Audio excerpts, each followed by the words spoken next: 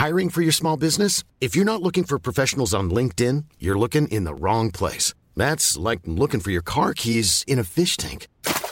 LinkedIn helps you hire professionals you can't find anywhere else, even those who aren't actively searching for a new job but might be open to the perfect role. In a given month, over 70% of LinkedIn users don't even visit other leading job sites. So start looking in the right place. With LinkedIn, you can hire professionals like a professional. Post your free job on linkedin.com/people today.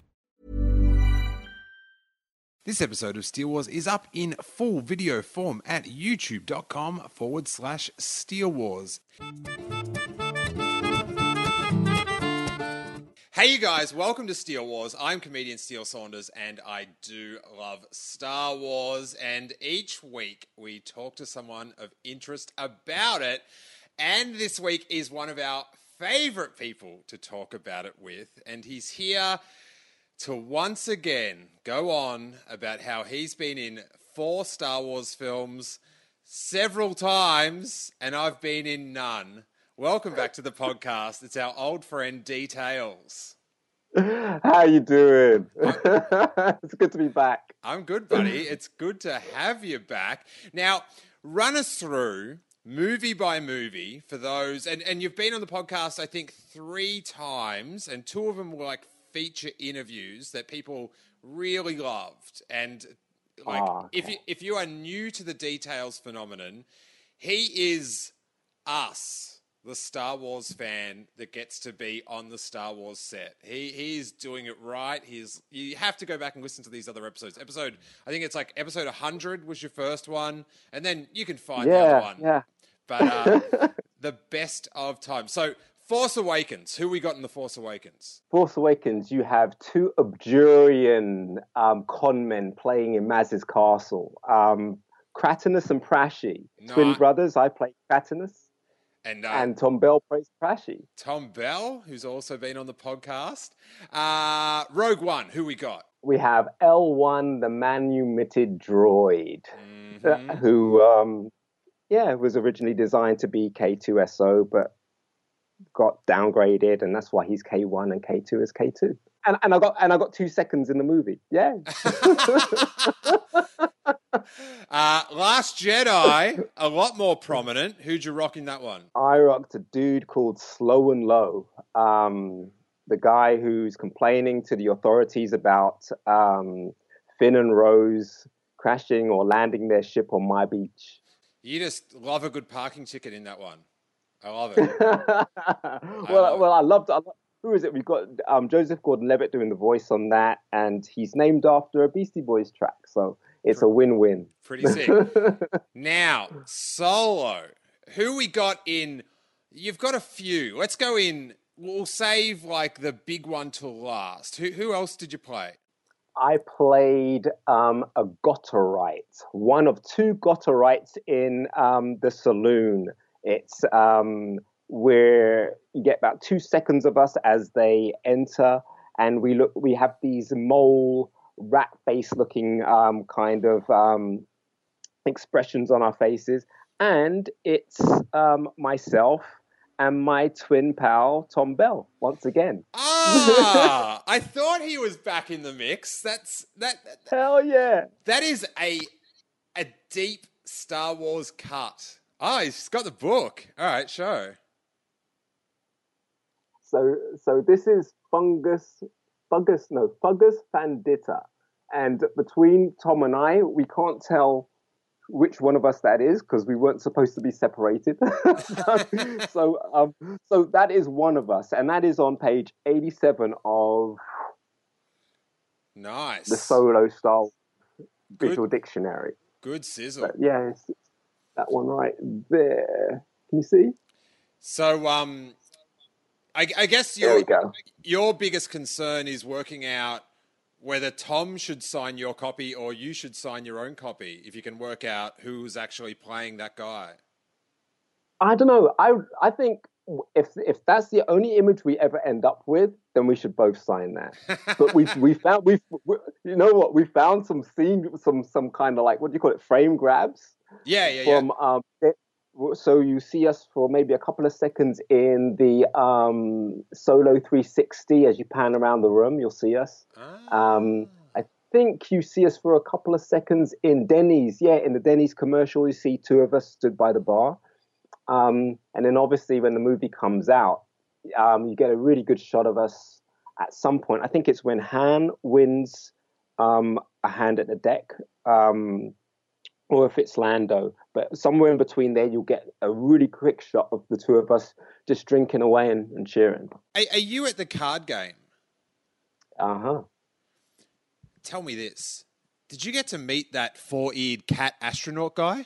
He's the best character ever. And he like pats hand when he's like winning and stuff. Like, and then he's like really sad when he loses. Yeah.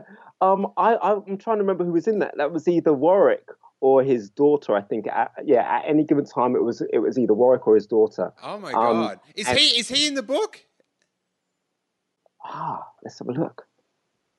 But I'm trying to remember. I can't remember who was controlling him because I think his features and his ears and things like that. Because I think it was switched through quite a few people. It might have been Phil Woodvine. I know he does a lot of animatronic stuff for Warwick. No, there isn't an image in the book. Oh, what is going on?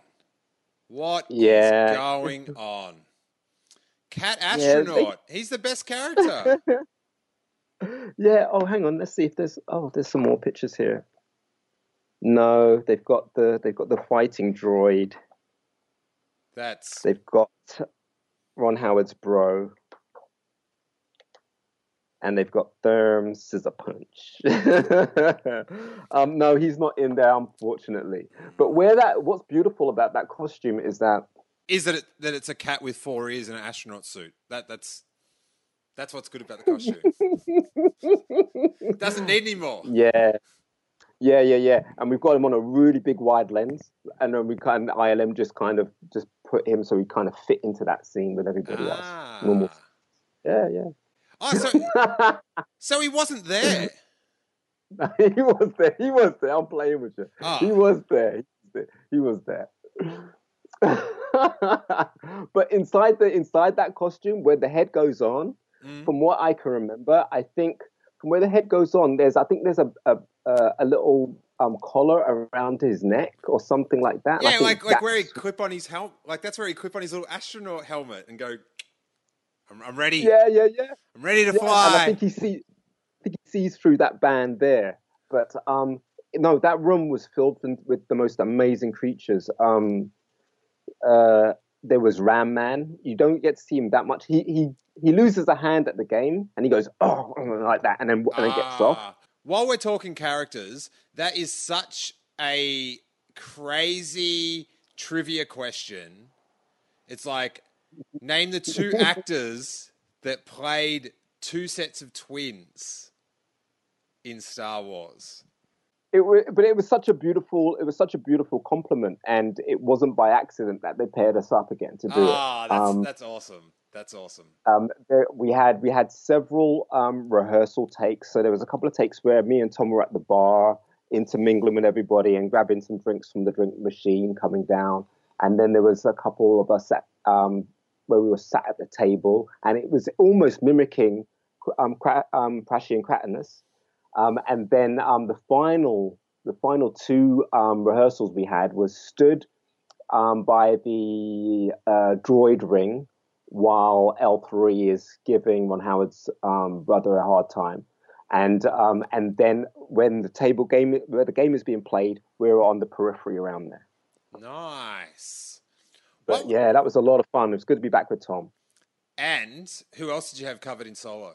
This creature I do not know the name of. I haven't even got a still of it to show you. But you remember there's a picture of Han Solo and he's in Savareen, and it's just kind of him stood there at a doorway and he's got some people stood behind him. Yeah, remember that image? On the sand planet? Yeah. Yeah. And there's it's one of the most. It's one of their favorite ones to use for a promotional. And he's just stood there with his hands like this, and he's looking that way. And you've got people stood behind him, and you've got this lizard face creature stood just to the left. Okay. And is that one of the Cloud Riders? yeah, Nice. So I am a Cloud Rider. Your first lizard man. Congratulations. but yeah, he was beautiful. I think it was Katie Hood that painted his face, but he was so. I nicknamed him Pretty Boy because he was just so pretty. And in that lineup, we know when Han wants to draw on the whole of Enfys Nest. Yeah. I'm the furthest one on the left, wearing some kind of like mask over my mask. That looks a bit like I don't know, a Tim Burton pumpkin head. that one's me. And I think in one of the trailers you saw Warwick shooting a bazooka. Yeah. And that would be at the Enforcers. But to his immediate right, it was Stephanie with the green lizardy face, and he gets a kiss from Lando at the table when he kisses her hand. Ah. I think that's in a Denny's commercial. I'm not sure if it's in the film. Mm-hmm. And next to her is a creature performer called Barbara, performing a character with 4 eyes. And then there's me down at the end shooting a blaster, and I couldn't believe it. You know, even in that split second in the film and in the trailer, for a split second, I know I'm shooting a blaster. And I'm more excited about that than if it was like a lightsaber, because I think that's what freaked me out when I was a kid, just seeing that laser travel across the screen. Yeah. But yeah, and I think that character, he also appeared he was supposed to also appear in Corellia, the way that Stephanie's creature appears in the Sabacc game. And that was going to be based around Enfys Nest, her Cloud Riders spying on everybody. And then you'll get to one. Oh, there they were. But they ended up just using Warwick for it. Ah, okay. I like that idea that you would have seen them everywhere, and then at the end, yeah, that's tantalizing. Interesting. Yeah. Well, and the thing is, at the time, we weren't quite sure, because everything seemed like it was being overshot, so that there was more to be able to pick from, more to be able to choose from. And so they were covering themselves in these amazing, massive sets, let alone whether it's on location. But it was quite a ride. And then also getting to see the film and then trying to work out where I can spot me or spot Tom and the others, and seeing how they pieced everything together to make that story. And it's I think it's a done thing that you would see all those little flashbacks of where this person was or where that person was. Yeah.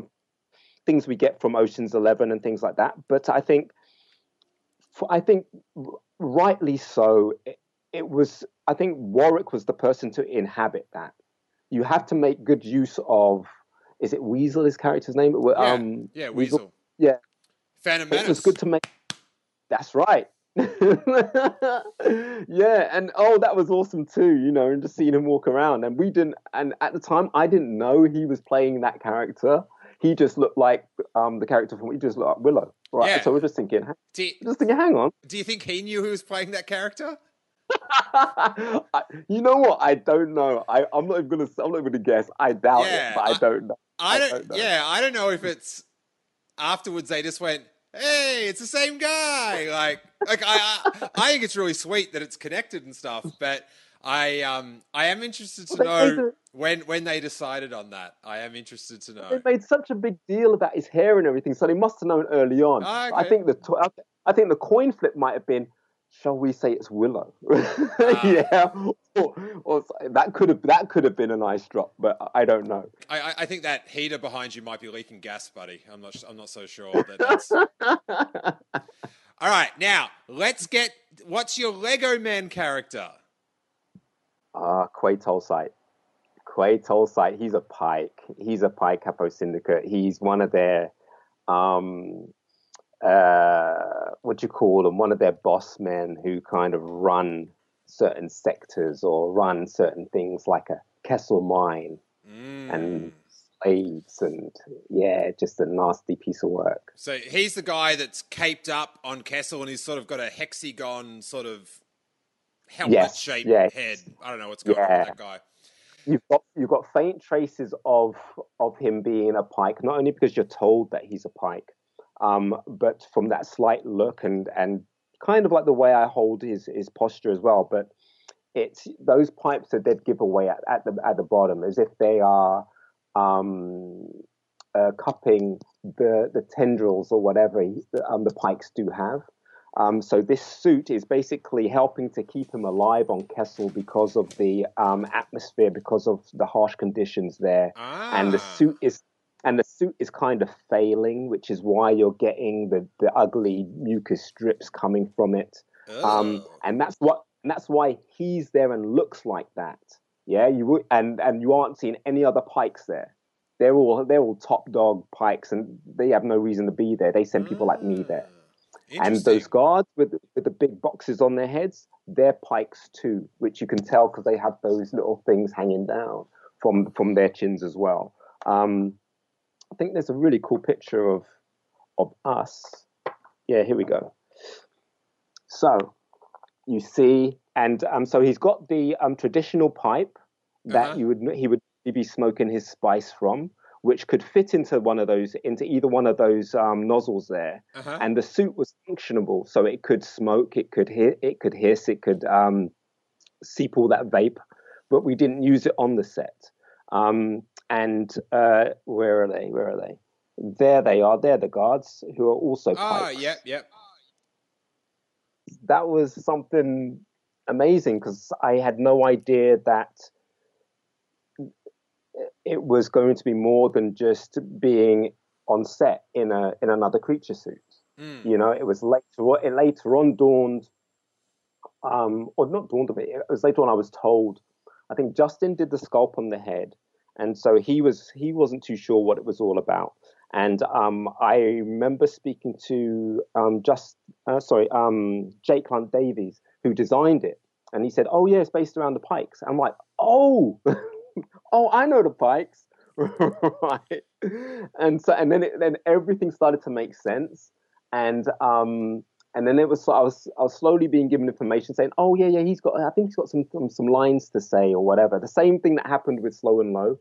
And so I'm like, okay, cool. If he's got lines, I don't know. Well, maybe. And then I turned up one day, and they said, "Oh yeah. You know, yeah, he runs things at the mine and stuff. And you got to go see Andrew Jack. Andrew Jack's got some language sounds that he wants you to use and stuff like that." And I was like, "Oh, okay." So I went and saw Andrew, and he said, "What do you know about this language we've got to create?" I said, "I've just been told it's got to sound ugly." And that's all I know.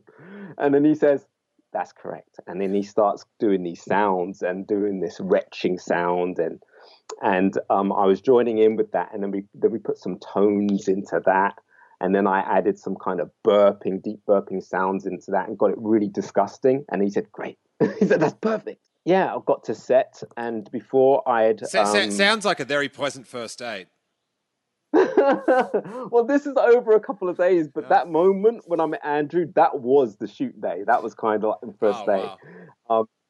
And so I went down to set, and then I was introduced to the cast. I was introduced to Woody, Phoebe, Amelia. I knew all the droids the droid operators there as well. So it was like I was surrounded by family. It was awesome. It was just so amazing. And yeah, we did these rehearsals of the pace walking through. And then when they said action, that was it. And then I kind of did the language. And then when I was done, Phoebe would then, L3 would then say, "Oh, Mr. Tolside says this is his place and whatever, blah, blah." And so Yeah, what's L3 looking like at this point? Like, what are you seeing on set? Is it Phoebe in the suit or? it's Phoebe in the suit. Yeah. Yeah, it's Phoebe in her wonderfully attractive all-in-one green onesie, and attached to that onesie is the bits of that droid. So you're looking at it and you're thinking that droid's, because you can't see where they're going to put all the wires and the mech for how they're going to make this droid real. And you're like, okay, but she's really sturdy, and she really has this way of walking as if it was like as if the droid was female but a tomboy, you know. Mm. And it just worked, and she was just bossing. And there was one moment where they were filming, and they were filming the part just as chaos kicks off in that control room, and all the light and all the flames are going in the background, and sparks are going, and she stood there and she's saying, "I love this place," and everyone, well, my mouth just dropped, my jaw dropped, because you had that beautiful silhouette that you have in this movie Mm. of her stood there while all hell is breaking loose. It's just amazing. Lego Man. Oh, it's just. And the funny thing is, I saw the Lego before the movie came out, because it had been released or leaked or something, and I was like, okay. So I was like, okay, just biding my time, and then all of the press junket starts coming out, and the trailers and everything like that, and I'm like, yeah, they're not gonna show me, man. They're not gonna show me. They can't show me. It's one of those scene things. Mm. And I'm just like, oh, this is building up so good. This is building up. And I can't, I don't even, I think, I'm not sure if I saw a picture first or if I saw myself in the film first. But I do remember the night before the cast and crew screening. Yeah, I got emotional then. I was just like, oh my God, what am I about to see? I'm about to see my first part, my first thing. And I just couldn't get over. I was just like, whoa. And yeah, it was beautifully done, but also everything that surrounds that scene, I remember it also vividly from the moment that I met Ron on the lot when we were shooting just when we were shooting me greeting the guys coming off the Falcon. Dude, listen to me. I was greeting them when they come off the Falcon.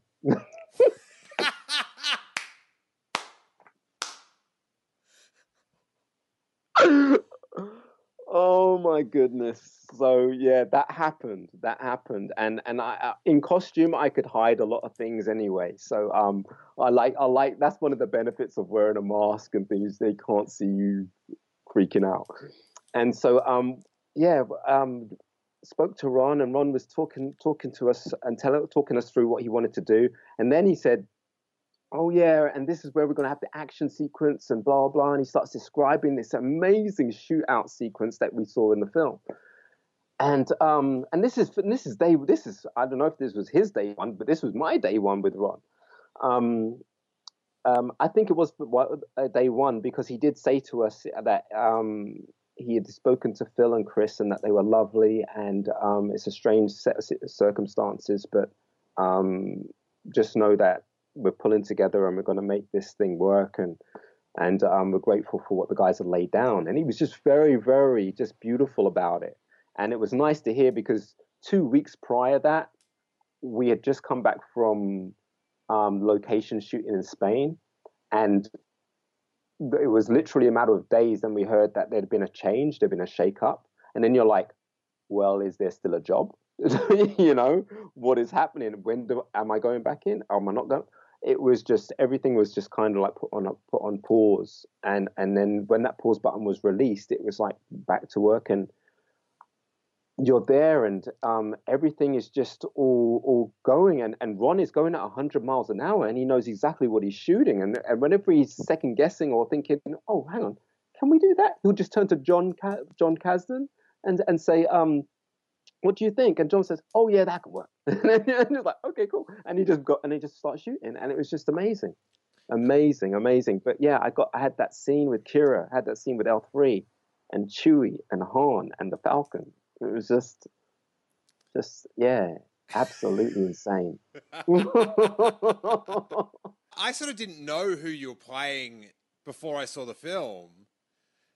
But at the premiere, I was just watching the screen, and it was really funny because your name was under Clint Howard, and I was like, oh, that's a really good spot. And then I had to remember the name and then go home and Google who you were, and I was like,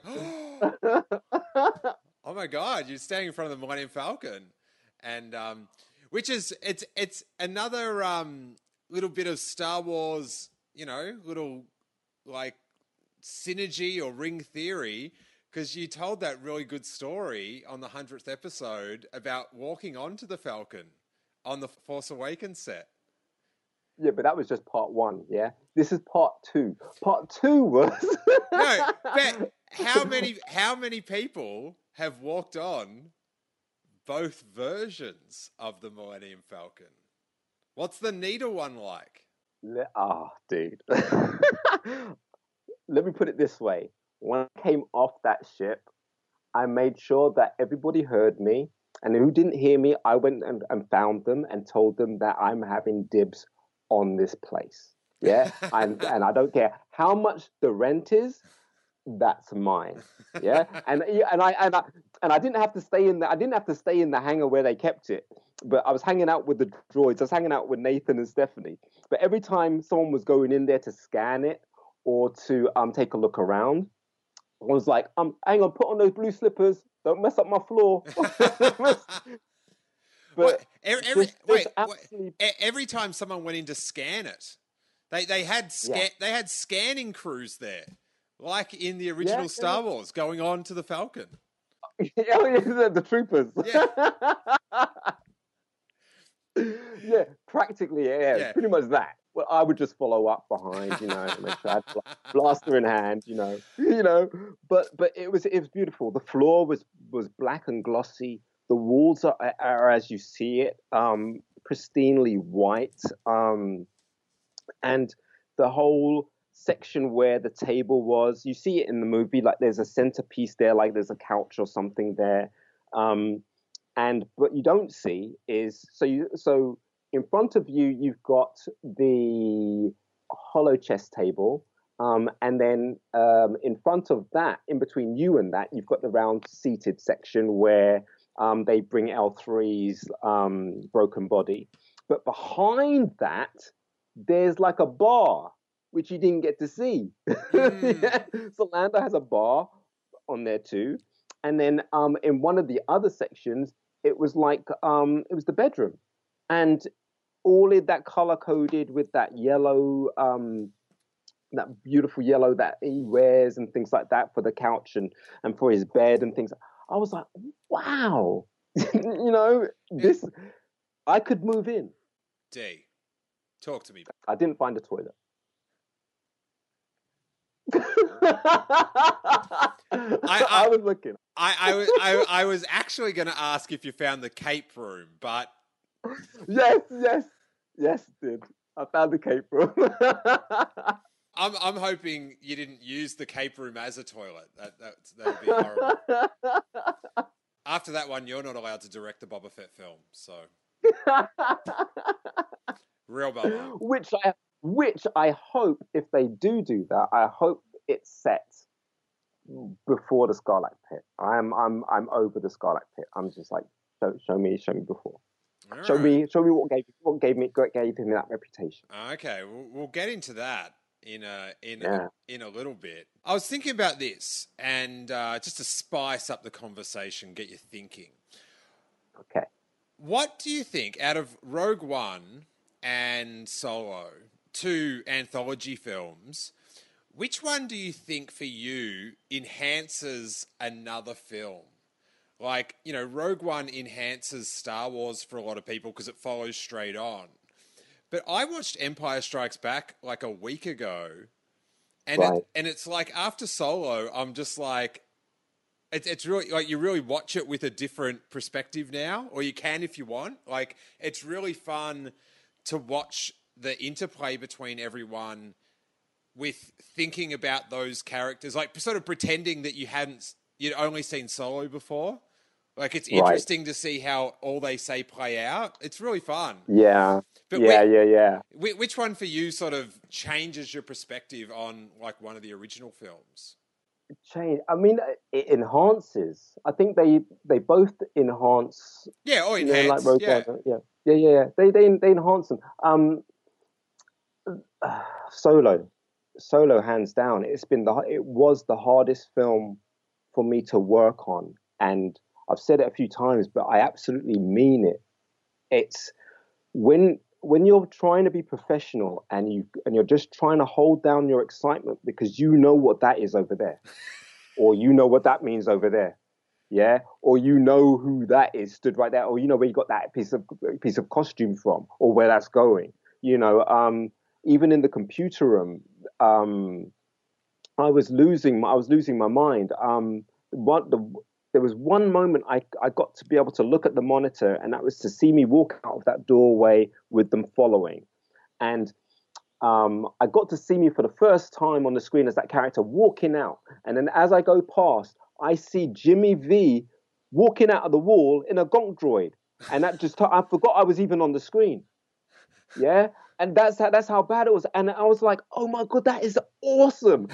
You know, and I'm rushing in there and I'm telling the guys, hey, Jimmy just walked out. Of course, they know he walks out of the wall. They dressed him, put him in there. Right. But he's in there. You've got droids at the side of the consoles or whatever, but they're puppets. Then you've got the bit where the whole, that kind of computer thing where R2 would put his thing in there and find information. Noticing things like that, noticing Beckett's costume in that scene, the Sabacc scene, noticing the droid sensor on the wall, because there was a couple of makeup artists stood there and like, maybe that's like a space cigarette machine or something. And I said, no, that's a droid sensor. And I just carried on walking. Right? Because like, I didn't know that. Yeah.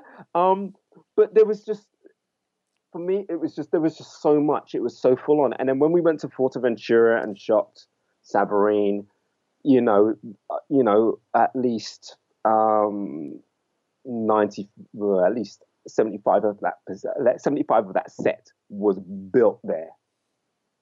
Yeah, we're there. We're walking. We get out the jeeps and whatever. We're walking onto set. We got one of those domes was where we were going to set up all our equipment and stuff like that.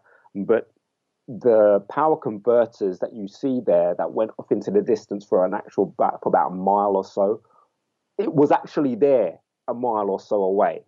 Yeah, everywhere you looked, it was a Star Wars. It looked like we were on Tatooine. We knew we weren't on Tatooine, but everything about it looked like Star Wars. Yeah. And then I remember one evening when we wrapped. How did you know you weren't on Tatooine? Do they have up on set a sign saying this one isn't Tatooine either? Or do you know in the script? Nah, I don't know. It was more like a general consensus that it wasn't, and it was the giveaway was that it was a different kind of planet because the crew had just got back from filming in the snow. Gotcha. Yeah, and so for this one, it was that these domes that were appearing in the sand were the tops of factories down below. Yeah. Did they have any like sets for that down below thing? Because that sounded so fascinating that the processing plant was all underneath there. Well, this will tell you how much I knew at the time. And I thought, well, maybe that's where the mining is taking place down there. So I'm completely on the wrong planet. Yeah, okay. Yeah, but that's what they were saying. They were saying that, down below, that's where they kind of treat the coaxium, or they do this or they do that or whatever. So I thought, maybe that's another set back at Pinewood. You know, not knowing that it wasn't a set that needed to be seen. Yeah. But yeah, and I remember we were rapping, and one of the girls, Sarah Lawrence, who makes sure that we're all photographed, everybody's photographed for these books and stuff. We were just sat there while they were setting up for the last shot, and I think it was Enfys Nest watching Han and Chewie walk back up. And the sun was setting, and it was just the only thing missing was two suns in the sky. It was amazing, you know, and you just don't get away from the fact that you're on a Star Wars set. The hover bikes were just there on the left. I remember one day I sat on one for half a day. I wouldn't get off it. And Chaz, the guy who builds these things, you know, he was just telling me all about where he got the parts from. Some was from a jet engine, some was from a motorbike, a Harley, some was from this, and just the passion that he has for them and how cool they were. And basically, he knew that I was a huge fan, and it's like every time I see him now, it's a big hug, and he'll tell me about something else he was building, because I think he built everything. He's been building all those kind of speeders and things like that since The Force Awakens. So But no, he's lovely. let's hit where your solo story began. Like, how did you get the call? You got we've talked about this before, but you've got that red Lucasfilm UK phone under glass in your house. It rings. You lift up the dome. You answer. What's going on? How do you get the call? Yeah, we've all got those phones, man. Neil makes sure that we have those phones installed. But no, it is that call. Again, it's always that first call and says, "We're looking to shoot the next one. Will you be available?" And I'm like, "Yep." And from the time, and the thing is, they know. And I said, "You do know you don't have to ask me. You just need to tell me when to turn up." They said, "Yeah, but we just have to. We just have to ask." We're just going to treat the people. We're going to treat you the way we treat the people that wouldn't do it for free. So I know that's offensive. But that's how we're going to do it. Do you know what I mean? It's too hard to split you into the two groups. So we're just going to put the nutbags with the people that actually want jobs and consider the money a bonus. Consider it a bonus. Yeah, I think that's the toughest part. That's the toughest part when I get that call like that. But no, from the time I say yes, I won't take on any work until they've actually told me that I've wrapped. Mm-hmm. Just so that I don't have anything conflicting, just so that they know they've got someone someone that they can rely on who's a regular performer. But yeah, it starts with that phone call, and then maybe a few weeks later, you'll then get the next set of phone calls trying to get you in for fittings. And yeah, you're not always, when you go in, you're not always being fitted for all the creatures that you're going to do. It's kind of like as production goes on, you'll find out which other creatures you're going to do eventually. And so I think the first one I was being fitted for was, yes, one of the Gotterites. And knowing that it was going to be me and Tom again. And first of all, they show you this picture of us in these flight suits, kind of lent up at the bar with drinks in our hands or whatever. And there's a very empty skull kind of mechanical headpiece for you to try on just to make sure it fits okay. So Vanessa's there for fabrication. And occasionally Neil will come in and he'll like, "Oh, but can it do this and can it do that?" And they're like, "Oh, no, I haven't thought about that." So Neil is constantly switched on and will always add something extra before it even gets greenlit and finished, but he understands. So with our laughs, the mouths could close to a certain point, but they were more for that kind of bite. So it's a half a bite really, really quickly, as they would do for a laugh. Like you sort of said you didn't know what other characters you were going to play. Now, how are these jobs given out? Is it just you just lurk past the costume department all day, which it clearly sounds like that's what you're doing. So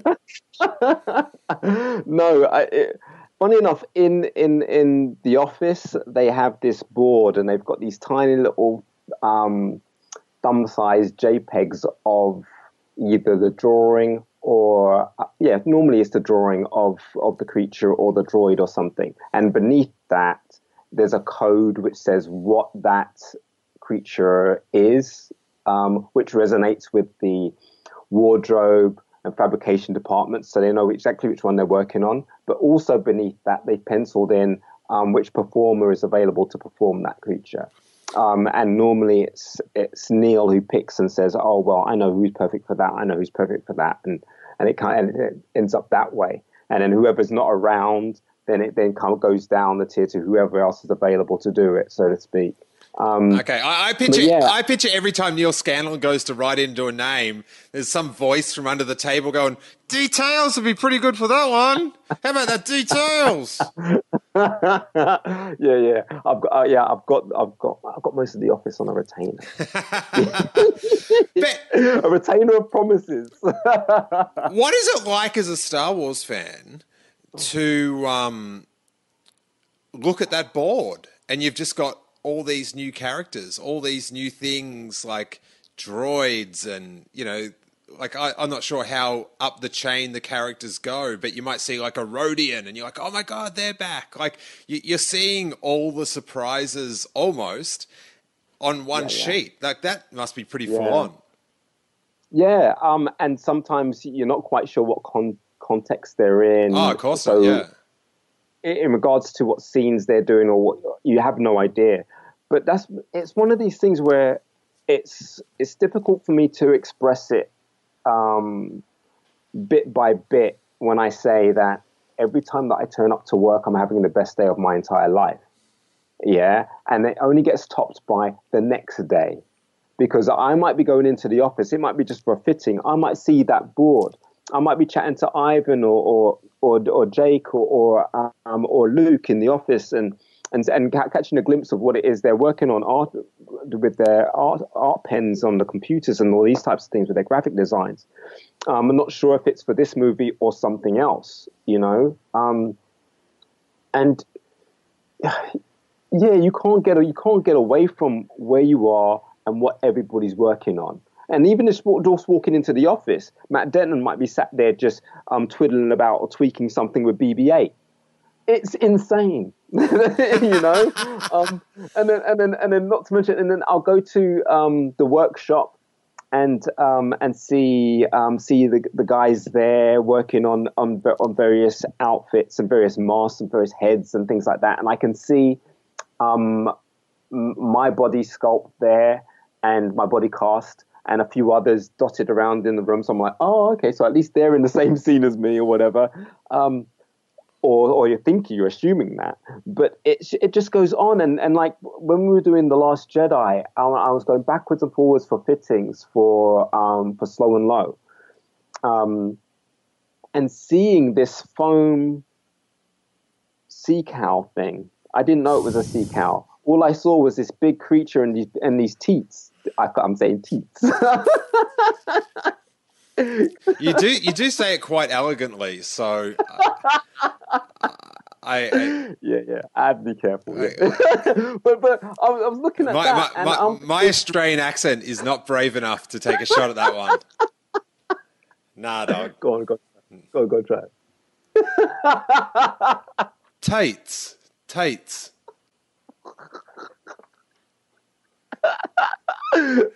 Actually, at least there's nothing dangerous about that. At least there's nothing dangerous or close about it. It's very safe. But no, I'm seeing things like that, and first of all, I'm looking at everyone. I'm like, how are they going to get those on the screen? This is Disney. Yeah, it's like having a close up of a cow's udder. It's just like, really, but then everything else seemed to match because there seemed to be this kind of there seemed to be a lot of sea creature-esque type creatures in there, and some beautifully disgusting creatures. With the sea monster creature, yeah. And you're saying like how they're going to get this on the screen, and then when you add to that, Luke Skywalker's going to drink milk from it.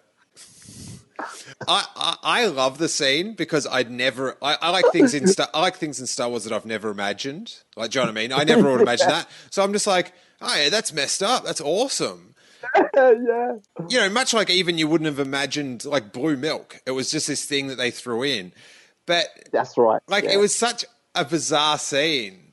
But yeah, to have that in to see that thing, like did someone say, oh, wait till you see what it does? Or you just, when you saw the film, you were just like... Yes, I was like that. If you had known, you would have had a drink. Yeah, just try and pull me away. But no, the thing is, when I saw it, it was still in its foam state. So it's that yellow foam, you know, that I think they were going to put all the latex stuff on top of. So I had no idea what the end thing was going to look like. All I saw was like, from before you see that neck and that head like that or whatever, I just saw the belly and teats.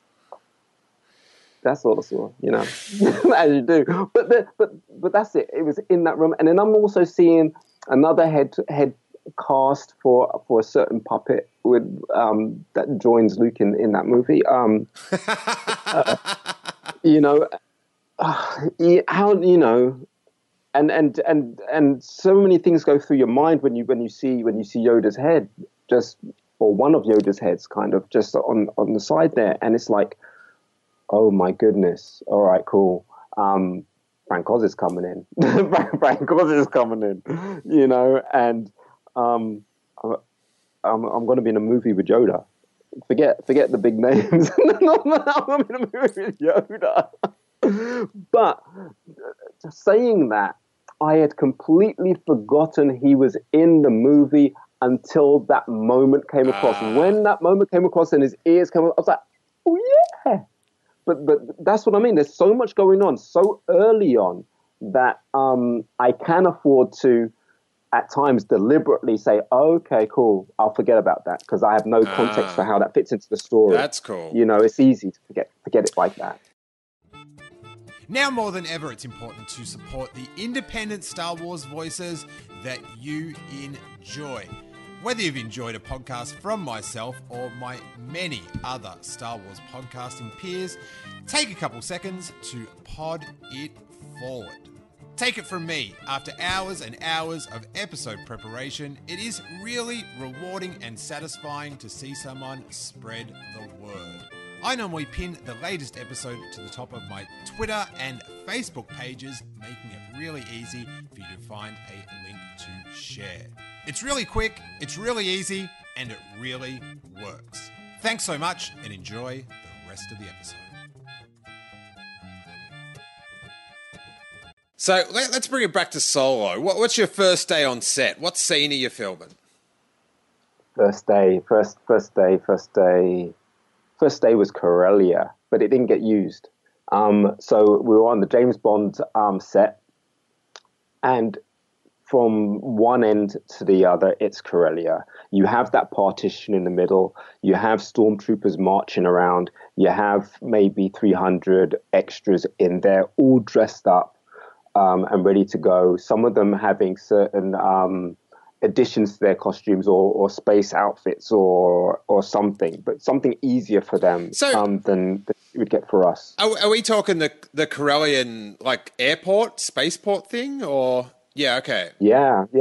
My lizard guy, he was supposed to be one of the space kind of ground crew. So we had these red and black suits. There's an image of it in the book. So while I tell you that, I'll try and find it. Mm-hmm. I was supposed to be milling around with the other workers. And that was going to be, like I said, my little setup for what was going to appear later on. But at that time, as part of Enfys Nest. But at that time, I had no idea.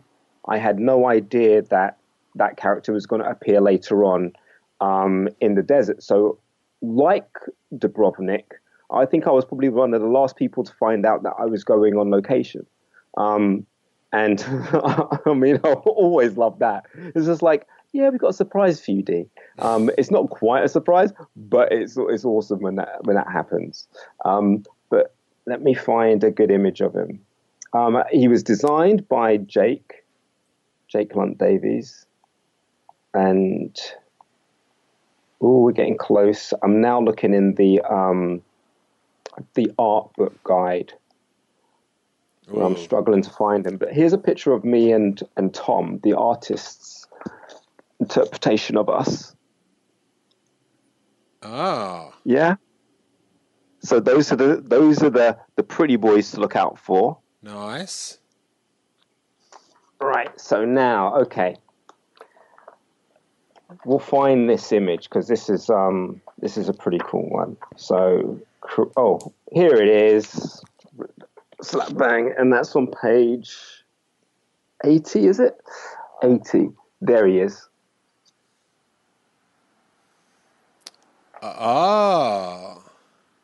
So that's how I was dressed for Corellia. And what was good about that, I mean, fair enough, they didn't use it and they had him just dotted around later on, based on how they were structuring this movie. But it was nice because for the first 3 days, I wasn't needed. So I just got to help people out and some of the creatures and some of the droids, because Stephanie was wearing the yellow L1 droid, which was my droid. So they resprayed that for that scene. And so I was able to help out with that. Is it weird to see your droid again? Yeah. Yeah, there wasn't even a beat there. Yeah, it's weird. It's like I'm having an out of body experience when I'm looking at it. Yes. because I know thing is, those suits are fair enough, it was made to measure, but those suits are very, very specific about how much movement you can get in them, what you can do in them. And so when you spend a couple of days in a suit like that, to be outside of that and to see somebody else in it, you know exactly what it feels like to be there. So to watch it, it was very, very surreal. But I saw some beautiful things when I was there. I mean, one of the guys was wheeling around an R2 unit. Let me guess. Let me see if Stuart. Is it Stuart Bone? Stuart Bone, one of the R2 operators, and everybody, there were extras there, but then there was also guests from production who were dressing up just to be in the scene and things like that. So they had their kids and things like that. And one of the kids ran up to one of the R2s and was giggling and playing with this R2. And then R2 was just turning around, spinning around and interacting with this kid. And I couldn't see Stuart I didn't know who was operating the R2 droid, but it looked so natural and looked so beautiful, and it was like, this is why I'm here. This is absolutely amazing. When that child grows up and still loves Star Wars, hopefully, will never forget that moment, because it happened on set. You know, it didn't happen in the theme parks. No, it happened on set. You know, and that you know, when it's like in Rogue One, when the kid, it just gets you by the heart with those kids and things like that. It was another one of those moments. And then I also got some time hanging behind the monitors watching Bradford work, and looking at how he was framing and seeing how he would go from no, that frame doesn't look right, and he would get on the microphone and tell the camera guy, and he'll get it to all line up, and it's like, yeah, there you go, perfect. So I got to see what not to do, you know, and how to make something look just awesome. And that's you know, I was mesmerized by his work every time I looked at the monitors, because it looked dated. It looked like it was in the 70s. It just looked super, super clean. It looked beautiful. So, but that was my first week. Did you film, when they refilmed the Corellia scene, were you in that set as well? Yes. Yes. Was it weird to be back? Did it look exactly the same, or did it look totally different? It looked pretty much the same. And with those sets, they only change certain things if they know they're only going to be looking in one direction in one way. Mm-hmm. So I was there when they had the dogs, because those dogs aren't CGI. They're real Dobermans in those dogs. Really? Those suits. Yeah, and I think it's ILM that augmented their snarling and all that kind of stuff. But yeah, those dogs are lovely. So I was there for that, and Moloch and Han and Kira weaving through the crowd, and Kira getting caught behind the partition, and Han screaming his head off. So I was there for that piece right there. But yeah, also just a side note, it's like, I knew I was in Corellia, and on the walls or whatever, it was like this old kind of engraving of some pilot or something stood there like this, and then you have these falcons just all dotted around, these spaceships, Corellian ships. And I was stood there, and I was stood there with the droid guys and everything like that. And I'm like, oh yeah. It's like, but hang on, but why are they all Millennium Falcons? Why are they all Falcons on the wall? And they go, yeah, because it's Corellia, mate. Remember, it's a Corellia freight ship. I was like, yeah. So even me, you get so drunk in the wonder of actually being on a set and seeing everything that the bits that you get, they may be so obscure, but the most obvious things, it's like you might miss them. But yeah, so it was nice going back to see certain things like that. And I'm from doing the reshoots on Rogue One. I was aware that there may be occasions where they have to rebuild the sets and stuff like that. So I'm aware of the work that's gone in, but I'm not surprised by having to be back, and the sets being as beautiful as they are, because that's what these guys do. They're just amazing. With the Pike scene, like that's Yeah. pretty heavy duty, because you're in a scene with Han Solo and Chewbacca. Dude. Yeah. Yeah, and I'm sending them down to the mines for some clipping and tagging, as you do. But just that scene, like how many days was that? Like how long for that? Like how many days are you going to work going, I'm on set with Han Solo today. Situation normal. That was one day. Really? That was one day. That interaction was one day. And when I say Ron is switched on, he knows where he's placing the cameras, and he knows how to get the best out of the performers. I mean, even that thing where I put my my spice vape thing underneath Amelia's chin.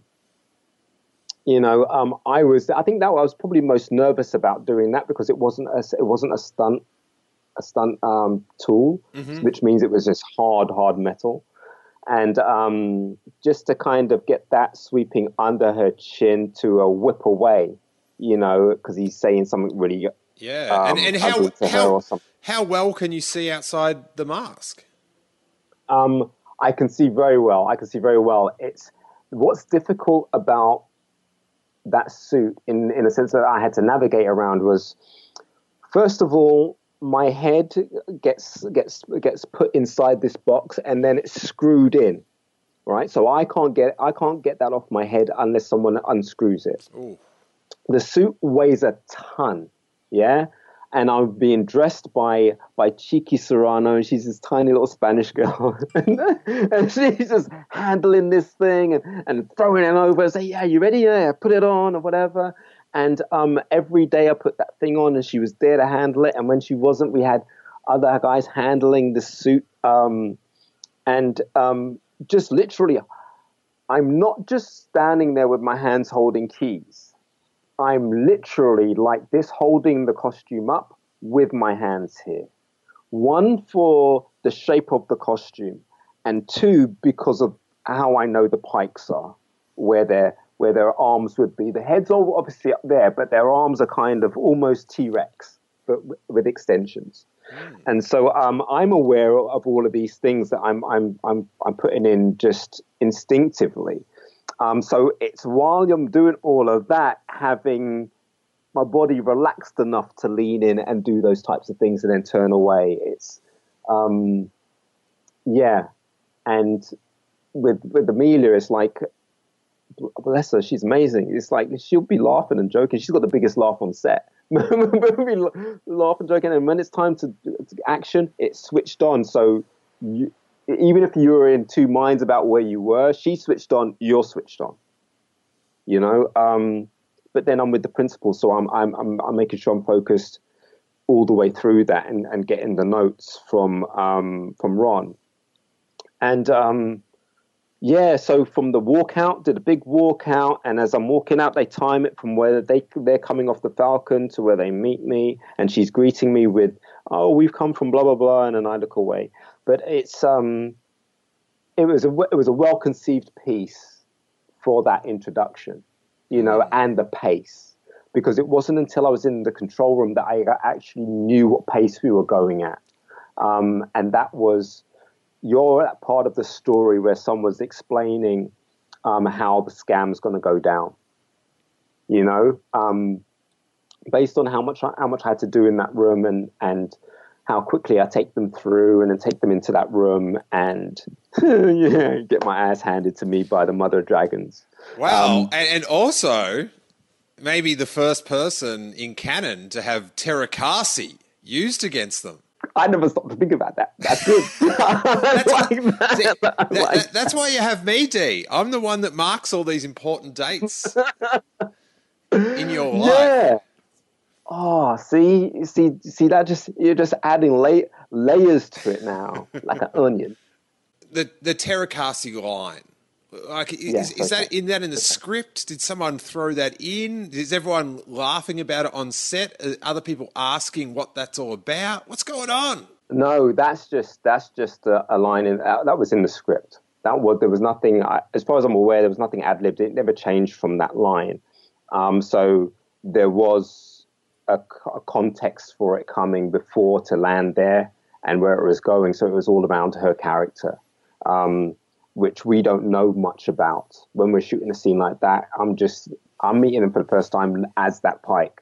I was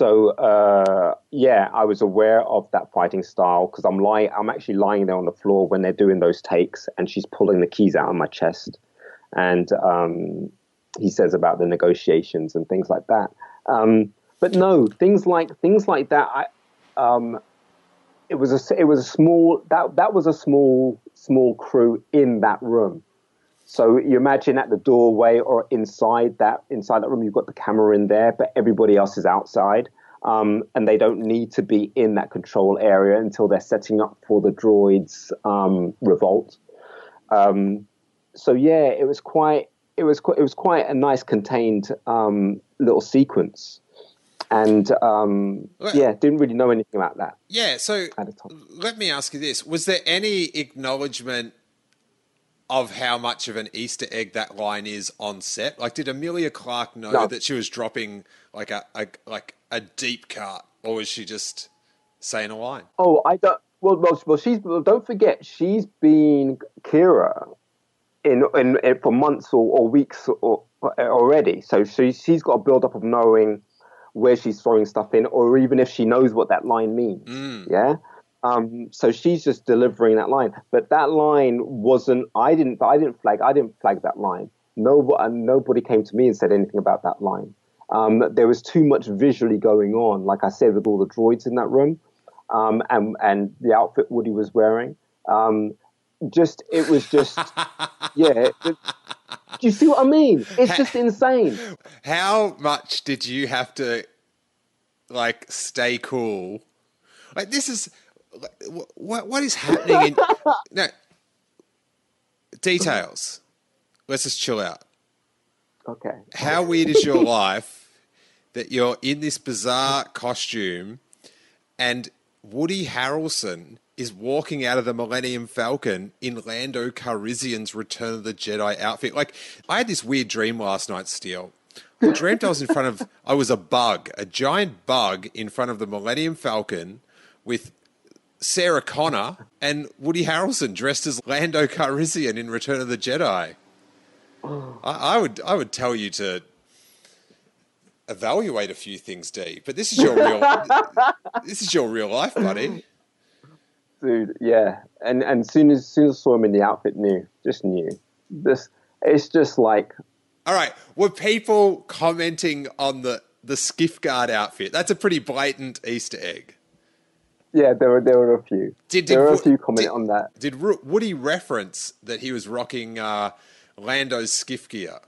Did he appreciate it? He didn't have to. He sold it really well. You know, we don't really see Lando do much in that outfit other than give the best cinematic scream of all time when the Scarlet Pit is trying to drag him in. Yeah, and that's probably the most action we see of him in that outfit. Mm-hmm. When I tell you, man, I got to see Woody throw that staff at the guards, twirl his guns. He does that. He can do that, dude. Twirling and boom and boom and boom, and he's shooting. It was the most amazing thing. It was so beautiful to watch, and he does it. He does it so cool because it's Woody, and it's just that was awesome. And I know in one of the breaks I did try on that. That headpiece. Oh. I had to, and so so I'm all right. I'm happy with that. I'm happy with that. But yeah, it's things like that. And we knew something was going on with the droids as well, because all the droids had the real magnetic. What are they called? The Restraining bolts. That's it, restraining bolts. Mm-hmm. Yeah, and they all had the capacity to come off. So they were magnetized. So we knew that something was going on. And then the more droids that started coming in, because I think it's Warwick who's in that white and red droid, when she's like, well, I don't know, go and free your friends or something. It was the most adorable revolt you could ever imagine to see. These droids just kicking off. It was amazing. It was absolutely brilliant. Obviously, with the change of director and stuff, how were things different? How was that even announced to you? What was it like as someone, you said before about the job, when these things happen, you're in the middle of a job and, you love Star Wars, but you'd also like to have the rest of the job continue. Was there concern when there was an announcement that they'd left and there wasn't a new director? Because there was about a week of nothing. I don't know. It wasn't just that I was on Star Wars. I mean, I'd gotten to know Phil and Chris and particularly Phil, and we were just having some chats. And he's such a lovely, energetic guy. I love just the vibe that he has. And so we were just chatting, and so I remember filming one of the last scenes in Ventura that didn't get used, and just that moment thinking, oh, cool, all right, we'll see you back in London, and then the first I'm hearing is the same way everybody else heard, unless you were at Pinewood and you were working that day or that evening or whatever. If you weren't there, you were going to find out just the same as everybody else in the news and things like that. The only bits of information that came my way was just rescheduling when I was next due in, and just told to sit tight while they figure things out. And so I don't know. I was in shock. I was in shock because I was like, I couldn't work out what had happened, because let me ask you the fuss this. that people talk about wasn't visual. Yeah, because I guess maybe one of the complaints reportedly was the coverage on the scenes and stuff like that. And I guess from an actor's point of view, you're not seeing what footage is going back. You're just filming the scenes. Yeah? No, yeah. And our rehearsals are separate to principals. So it's kind of like we find out what they want us to do on the set. I'm like, okay, cool. And then the actors come on and they've already been rehearsed. So whatever the conversation's gone on in that room or in that context, that's beyond us or beyond me. And so when they join the scene and they're doing what they need to do, that's when things get fine-tuned and they say, oh, can we have this guy walk across here? Can we have this interaction here? And that's when they kind of build something from what we've already rehearsed about knowing what scene we're actually in and what we're going to be required to do, along with their interactions with the puppets or the creatures, so to speak. Yeah. So yeah, all that was separate from us. But so, I don't know. It was. So it sort of was a complete, you were kind of oblivious to whatever was. You're just doing your thing. Yeah. You're like, this film with two directors seems pretty good. Yeah, they did the Lego movie, because that's all I knew of them at that point. But it was something. But then in the back of my mind, I'm like, well, they figured things out and got things to a really good point with Rogue One. I know Lucasfilm don't believe in failure, don't believe in reboots and all that kind of stuff, so they're going to get it right out the gate. This is what I already know. So I just have to sit tight and just wait for things to unfold, because you don't know if they're going to unfold in the same way the direction of what you were doing was going in. So I could have been, like I said, in Corellia, I was thinking, oh, okay, I'm just a worker in Corellia or whatever. But they don't need to show that, because they can tie that up with Warwick now when they're tidying up the shots and compacting everything together. So, yeah, you don't quite know how things are going to change, if they are going to change. But, when you hear that it's Ron Howard coming on board, oh, goodness me. Hiring for your small business? If you're not looking for professionals on LinkedIn, you're looking in the wrong place. That's like looking for your car keys in a fish tank. LinkedIn helps you hire professionals you can't find anywhere else, even those who aren't actively searching for a new job but might be open to the perfect role. In a given month, over 70% of LinkedIn users don't even visit other leading job sites. So start looking in the right place. With LinkedIn, you can hire professionals like a professional. Post your free job on linkedin.com/people today. I used to rush home to watch the Batman 30-minute serials, and then after Batman was Happy Days. And now Richie Cunningham is stood right in front of me, introducing me to everybody. So, yeah, because also Donald Glover was there, that I got introduced to as well. And I'd run into him a few times around the Sabak stage area and stuff like that. But it was, he's taking me through, and he's like, yeah, and he's telling me, how are you with this and blah, blah. It's so surreal. It's so surreal. It's like everything significant to do with my childhood is in front of me right now.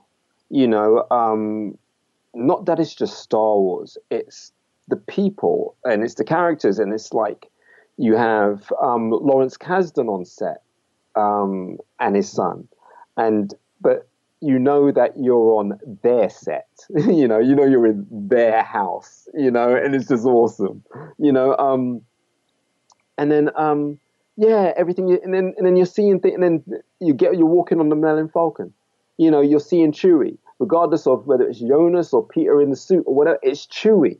Yeah. Yeah. Like I said, every day, every day is a good day. The when you bring up Chewie, I saw it again the other night, and the scene where they're in the pit and they have to jump from the falling stormtroopers, like when Han and it just sort of hit me when Chewie jumps. Like, you're not used to seeing Chewie, like, do you know what I mean? Like, fall, like, athletic. Yeah. It was quite. I was like, oh, he's really getting amongst it. In the computer room, on one of the monitors, one of the guys who deals with that, Scott, was showing me some footage they already shot, and it was of a Wookiee. It wasn't Chewie, but it was of a Wookiee dealing with all of these escaped slaves and things like that, and one of the guards runs up to him and he punches him in the chest. And it's a stunt guy on wires, but when he punches him, the guy goes flying. And you're like, well, that's how it should feel when you get hit by a Wookiee. Yes. It was amazing. And it was just on the monitor, and you don't know if it's going to be seen or not, but it was filmed. That is what I mean. It was just brilliant. One of the best scenes I love that Jonas did was that holo table. And it was that, that look that puppies have, and they just don't get it. And it was just, it's bad enough when you see him in person. When you see him in person, the on the headpiece, it's blended so well to his eyes that it doesn't look like a mask. And you're seeing these beautiful blue eyes just staring at you, or whatever. And he'll emote, and it's just, yeah. But that scene where he's just figuring it out, and he hits the table, and I'm like, oh, I was like, that is just awesome. That is brilliant. Nice. Well, hang on. What about you? What about you? Tell me, what is the most memorable, odd little thing, cool little thing, just a just a little thing that you walk away with Solo, and you're like, oh, that Oh, was a nice gem. That was nice. I really like the Sabak discussions. Like I really like just the Han Han. I Alden just crushed those little lines to Donald during that bit. I thought that was really. I just thought he had that. I don't know, that sort of over arrogant, cocky yet endearing thing. Like it's rad that he's Yeah. like such a dick, but you probably shouldn't be such a dick. Do you know what I mean? Which is it's just pretty Han Solo when you think about it. But it's that kind of James Bond moment when he's going to the table and he's sussing out the bad guy and things like that. And but the thing is with Alden, it was just amazing to see him on set and seeing in between the takes and I got to chat to him for a bit in between bits and pieces and stuff like that, and just the composure that he had as Alden, and then the composure he had while he was on set. While the fandom's like, oh, is he? Will he be great? Will he? Oh, he's not.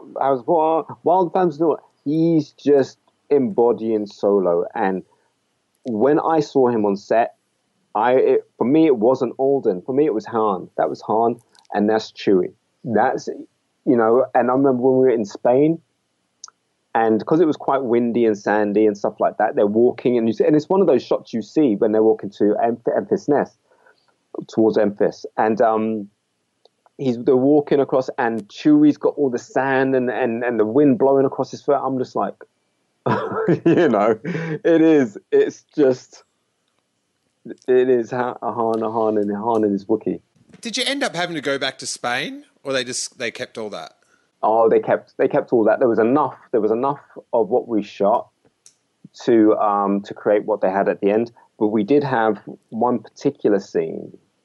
Yeah, one scene, and I think it's one little flash you see of it, and it's after Enfys has taken down all of the enforcers, and you're seeing the enforcers lying there. And I think I'm at the bottom left of the screen as we're doing a final sweep with our guns or whatever. I think, yeah, there was that we shot on the back lot, but everything else they kept. So all the refinery shots, they're all location. There's no. Yeah, pretty much. And for me, it's hard to tell a lot of the time. But Ron said when we were, I think they were getting ready to shoot the Denny's commercial or something like that. I was saying that he's not there to reshoot everything. What he's there to do is to piece other scenes in together to see if because it's like you get a story and it's like, oh, but in between that gap you could fit another bit of context in there like that and another bit of context in there like that, which would tell the same story. And it felt very much that that's what was going on, as well as merging in bits and pieces. So that's why it's very difficult to tell who shot what, especially for Sabak. You talk about Alden's acting, and I was thinking about this morning. It's so weird that, like, Star Wars, one of its biggest criticisms over the years has been its acting. And, like from, Star Wars, Return of the Jedi, Phantom Menace, whatever, Attack of the Clones. And then I can't think of like a movie, like, or a role where the acting has been so microscoped. Like, do you know what I mean? It's like this movie that the acting is sort of just accepted to be like, if it's good, people are like, oh my God, like, this is amazing.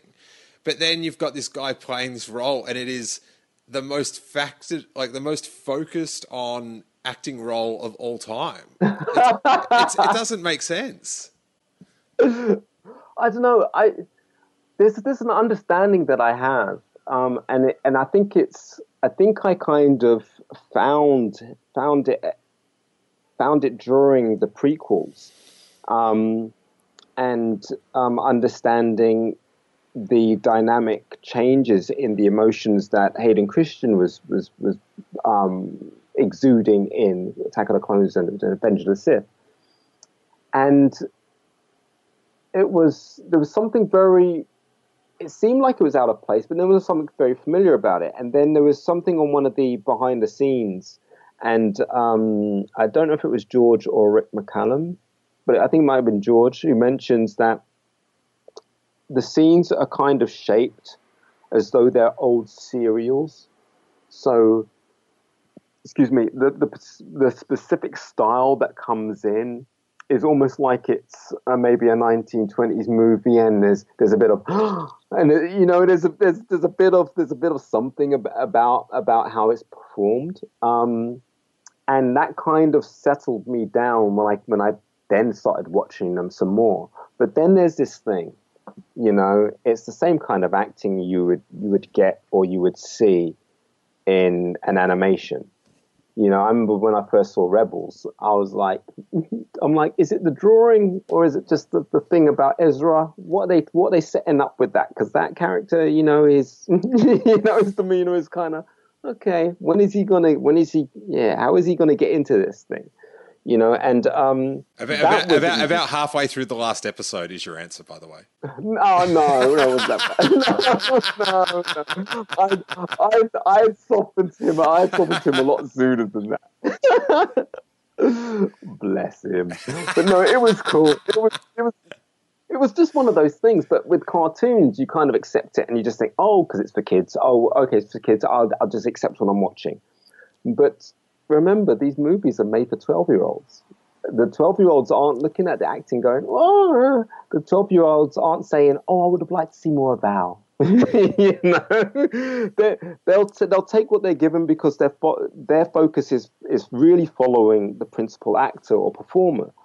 And then I'm taken back to one of the behind the scenes. It might have been on one of those original movies or the prequels, but it's where George is saying that even with Boba Fett,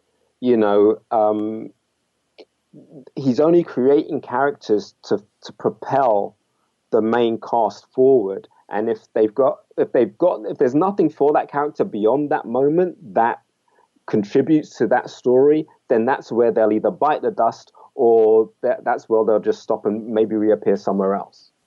So with that in mind, and knowing how they've kind of they're dominating every platform, and it's incredible, and no one's mentioned it. It's cartoons, it's comics, it's books, it's the movies, it's all canon.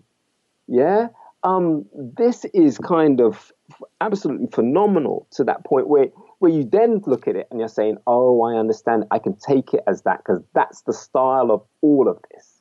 Yeah. And that's why it gets kind of tough sometimes. It gets kind of tough sometimes when you're hearing people talk about Star Wars, and it's like, well, that makes sense if you're referring to a movie for adults. Yeah, that makes perfect sense. But you know what? It's for 12-year-olds. Chill out. Yeah. I hear a fair bit of stuff that doesn't make sense if you're talking about a movie for adults either. So, yeah, I think I've caught some of your feeds on Twitter, and I've been following. I'm like, yeah, that's where you switched off. That's where you just cut them off. You've had enough. and I'm thinking, yeah, I would have cut them off a lot sooner than that. Yeah, you did good to get in a couple more lines than that. No. Blushing. What about Erin Kellyman, who played Enfys Nest? Did you have much interaction with her? She seems really sweet.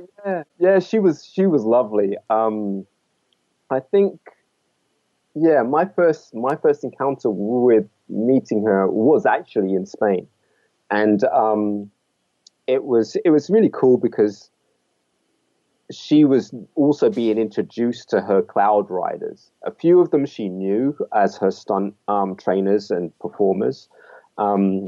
And she also had, I can't remember the stunt girl's name, but she had a stunt girl double, and I'm not sure if Fizz doubled for her as well. Fizz is a double for Amelia, who kicked my ass in that computer room, And Darren Knopp, he's the guy who doubled for me. So I got to watch me. I got to watch me get my ass kicked in that one. So that was really, really cool. But she was lovely. And yeah, she'd take the headpiece off or whatever, and she'd be like, "Oh hi," and we're talking or whatever. And next thing you know, she's doing something really physical and physically demanding. She's beating up an enforcer or something, and it's just like, whoa. Because I knew she was going to have. I remember I had a bit of stunt training in case they were going to need me to do something either in Spain or on this lot or whatever. And I knew she was in the next section doing her bit of training, and I could see her just kicking butt. And it was just like, oh, wow. But she looked so good in the costume. It looked so tough. When Ron Howard took over and you're back in the studio, like, I'm sure that you didn't notice maybe that they were going too slow or whatever, but did you notice like a different vibe? Wow, we're getting a lot done, or it seems exactly the same, or the narrator from Arrested Development is talking all the time. It's really strange. There was a buzz, and that came from production and crew, and that was like, do you know who they've got to direct it now? It's Ron Howard. Ron's coming. It's gonna be awesome. So there was that. But then, yeah, just in the shooting of it, I don't know. I think for me, it just felt like for the scenes that I was doing, that with the principals, that there was a smoother. I don't know. It seemed to go smoother. It seemed to go a bit quicker. You know, he would know that he wants 2 cameras in the room or 3, and know exactly how to choreograph it so they're all capturing all the bits that he wants. But I also was aware of just this enthusiasm. You know, you could hear, you'd end up hearing this chuckle, and he's like, yeah, and he's like, great, you know. Or I'll be sitting there and he's watching the scenes and stuff like that, and he's looking at Kathy or he's looking at John or Lawrence, and just he was 10 years old, you know. But he was so jazzed, and I'm just like, yeah, you know, and it doesn't take much to get me going, right? Anyway, but seeing that, and it was just... There's an understatement. But yeah, there was just that. It was just, that, you know, you knew you were in good hands. That was the thing. You know, if you have problems with any directors or there's a switch or a change, it's then, well, okay, who are you going to bring in that won't give you that vibe or won't cause production to want them to leave to some description or anything, or if there's any kind of miscommunication, you know. And to find that they've got someone who already speaks their language, that they've already worked with and has such a long-standing relationship with George, it's, you know, it's also like this thing, like, and people are saying, oh, get rid of Kathy. No, don't get rid of Kathy. George put her there. Yeah, you want to get rid of Kathy and bring George back so you can give George a hard time? I don't think so. No. You know, and it's one of those things that if she ever does go, and I don't want her to go, that's when you can get rid of all those memes of saying, oh, about hate, and, you know, we don't want hate in the fandom, because what happens to one franchise will happen to all of them if you let it. You know, you let the floodgates open and you give these people an active voice that doesn't deserve to be active. It will deactivate everything in production, from Marvel to Fantastic Beasts to any franchise, because they think that they can do that. But no. That's my 10 cents. You got my 10 cents. 10 British cents, which is pretty good. 10 pence. 10 pence. Okay, great. With the convention season just weeks away, it's time to spruce up your fan cupboard with the Steel Wars t-shirt. Let your friends and family know that they're Snoke Theory. Let your friends, family, and other fans know that their Snoke Theory sucked. That you're a shill, or the shocking revelation that you're Rey's parents. And while you're getting a hand screen printed high quality ring spun cotton t-shirt, you're also supporting the continued production of the Steele Wars podcast. Check it all out at merchostore.com. The link's in the show notes. Hey, on all the crew gear, it said Solo, right? And then they announced the film as Solo. But they didn't know it was called No, we had no idea. like they all thought it was going to be called something else. Yeah. yeah, because normally these things are just working titles, and nobody says the name of what it is just in case it gets out. So that's why you have a working title.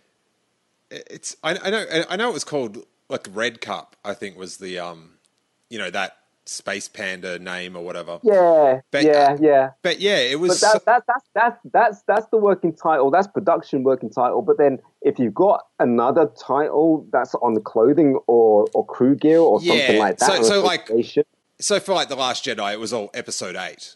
Like it was. Yes. It was like the explanation of what it would be. Yeah, but yeah, it was so strange that everyone had those Solo T-shirts, like cast and crew or whatever it was, and then it's like, oh, you've been printing the name of the movie on all the stuff all this time, and you didn't even know. Well, the thing is, the working title's there, and it's the basis. And then the next title that comes in is normally the official title. Yeah? But this was like, on some stunt gear, it was like Solo, and it says something like... we shot first, or he shot first, or some. So I had some tagline or whatever, and we didn't get ours until quite later on. So when you were asking me that question, I had no idea, what was going on. Only that I was gonna put one aside for you when it came through. But yeah, it was. I don't know. It didn't seem to faze anybody. I think people kind of just thought, or crew production thought, oh, well, of course, you know.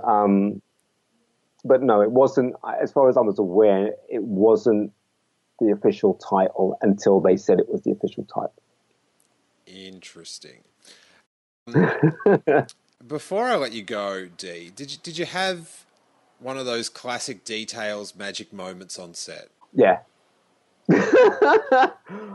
Oh, wow. Okay, hang on. Wait, which one? Hang on. Should I just give you a couple? I'll see how many I can fit in. Okay. How bizarre is this, right? So I'm in Spain. I'm in the middle of this desert. There's a stuntman stood next to me called Jan. A lovely guy, and we were just stood there talking, and he was talking about the fact that he's been working on some of these Marvel films and things like that. And then I just added my 10 pence, and I was saying, oh, well, you know what? I think the best ones for me are Captain America, because there's a physical presence of him being there, and this flip that he does in the air, he turns sideways and he just rolls over like he's Shaolin or something. I just love that shot, but then, you got things like Iron Man, and that's kind of Downey isn't in the movie that much because you got this CGI suit, and I'm like, I'm giving him all of this stuff, and then he says to me, yeah, I worked on Captain America, and I'm like, that's a good job I didn't say anything bad then.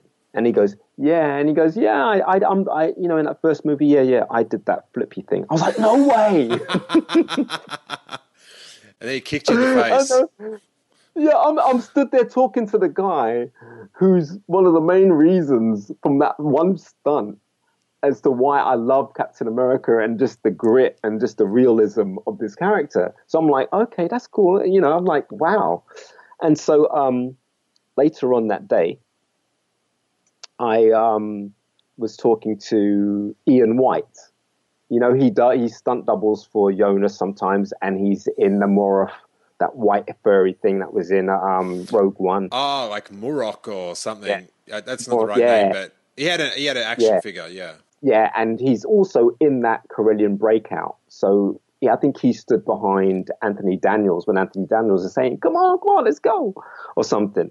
But I was stood there talking to him in Spain, And I was telling him about this moment that I just had with a stunt guy, and he starts laughing, and he's like, yeah, those things, they're amazing when they happen. It's really surreal, isn't it? I was like, yeah.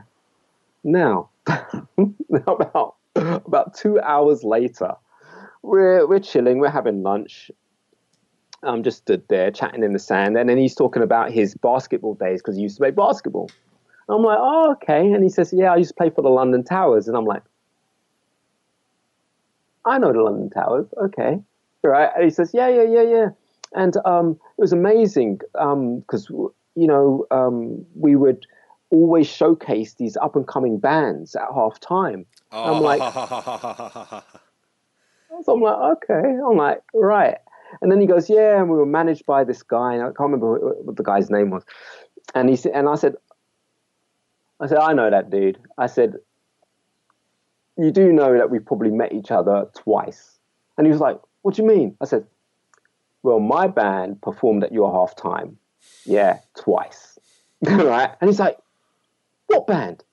Because I don't talk to people about it. I don't mention it. So if someone comes up to me and says, were you in a band? It's kind of like that, right? And so, and I said, yeah, I was in a band called Emanate. And he says, oh, I've got a little something for you. I'm like, yeah, that was the tune. He's like, oh my God. So he's losing his mind, right? So this is twice in the same day, yeah, that we're sharing this experience. It's like, listen, mate, I once paid Prashy's brother, all right? Don't worry about my pop stardom. Yeah, and he's like, we've done how many films together already? I'm like, yeah. So that was one just really surreal moment I'm having on a set that looks like Tatooine, and I'm surrounded by creatures and things and whatever. The next one was wow.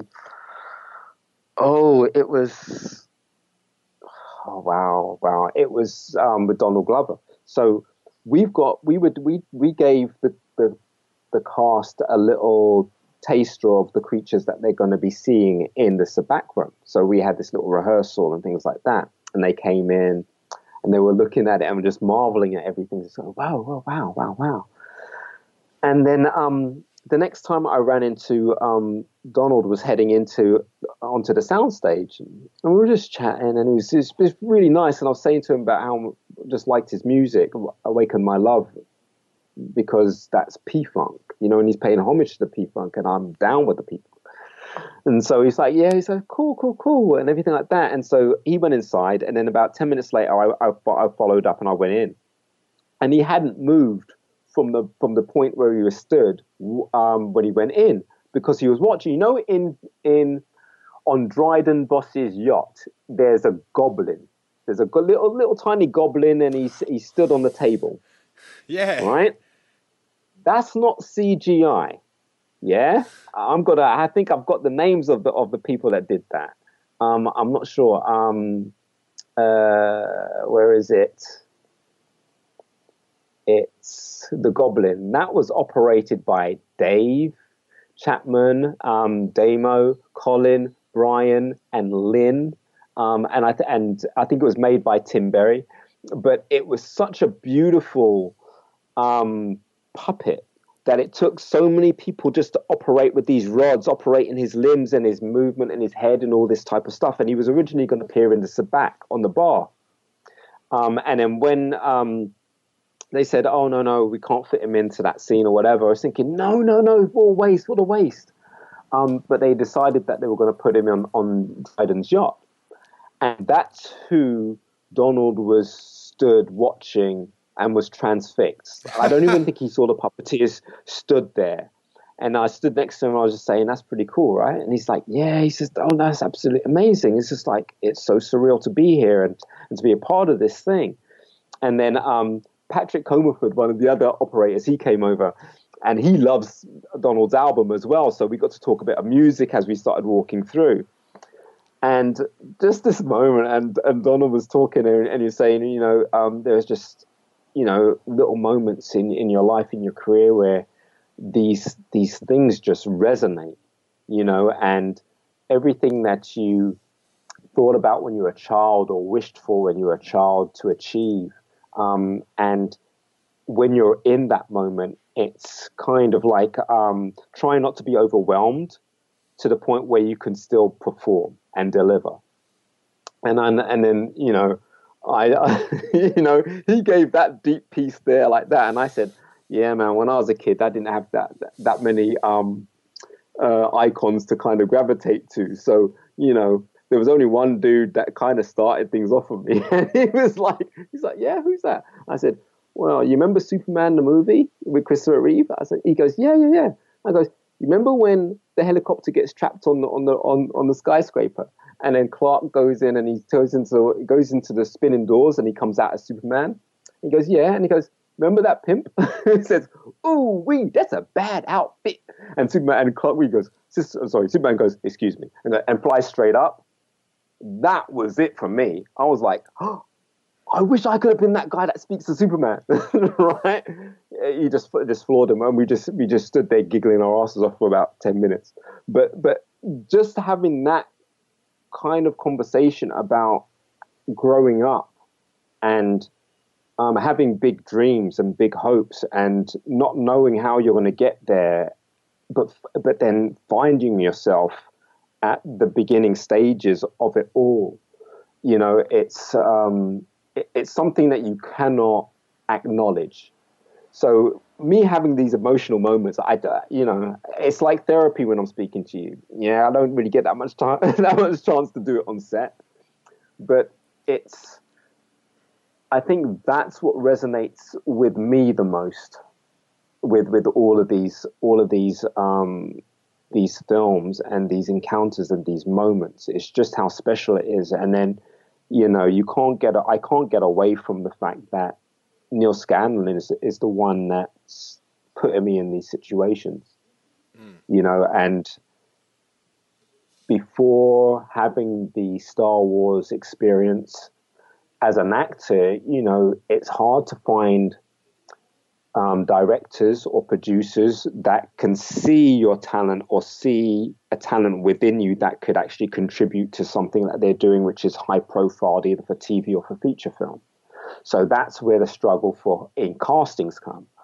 And with this, it's almost like I know what I'm supposed to do here.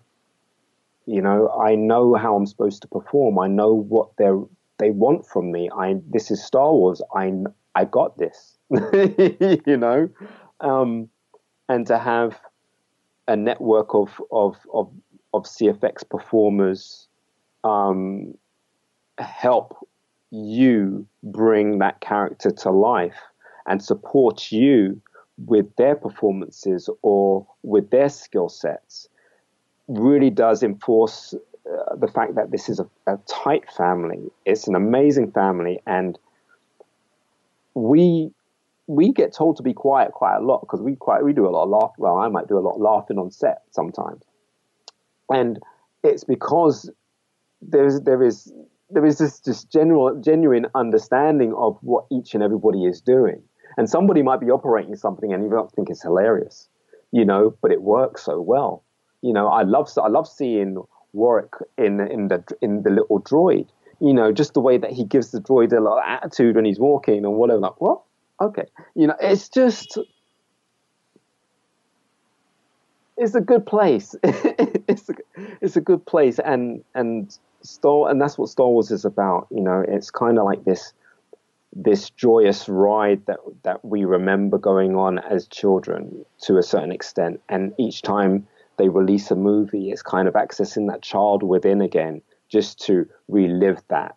Yeah, it's a different story. Yeah, there's different things going on, but you're reliving this either because you want to as an individual, or you're reliving it with the audience and the children around you watching it.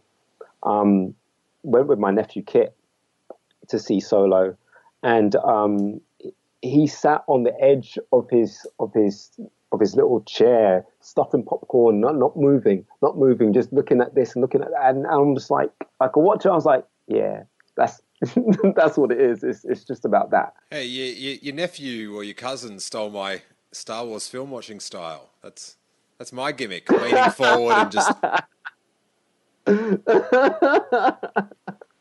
but but yes, it's having that kind of vice, that individual vice where you go there for that experience, and you go to just submerge yourself into this world. Take what they're telling you, showing you, and you're just like, wow, okay, cool, and yeah, and then you see yourself on the screen. It's just it's nuts. It's a beautiful kind of nuts. How did Alden appear, like, on set with the weight of Han Solo? Like, did he seem like more tense than other actors, or were you impressed by how mellow he was? Dude was as composed as they come. Dude is just cool. And it wouldn't surprise me if he had just switched himself off from all the media. And if he didn't, more power to the man. There was this composure that he had, and it was lovely, and it wasn't too far from who he is to the character performances that he would be giving. And I learned a lot. I learned a lot from just watching how he managed his time and managed himself in the takes, and in between takes. He reads. He was reading, and quite relaxed about just, pull out the chair and he's going to read until they call him over. And, and I went over to him. I think that's when I first introduced myself to him, when we were in Spain. And he said, "Oh, yeah, D, yeah, you were in Maz's castle." And I was like, yeah. And I didn't even stop. I didn't ask him how he knew that or whatever. How did he know that? I don't know. I'm guessing it's because he's a big listener to Steele Wars. yes. I don't know.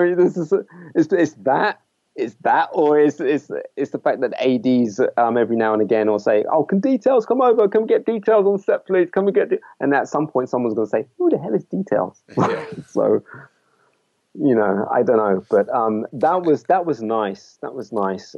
I have found that's a question everyone ends up having to ask themselves: who the hell is details? Me too.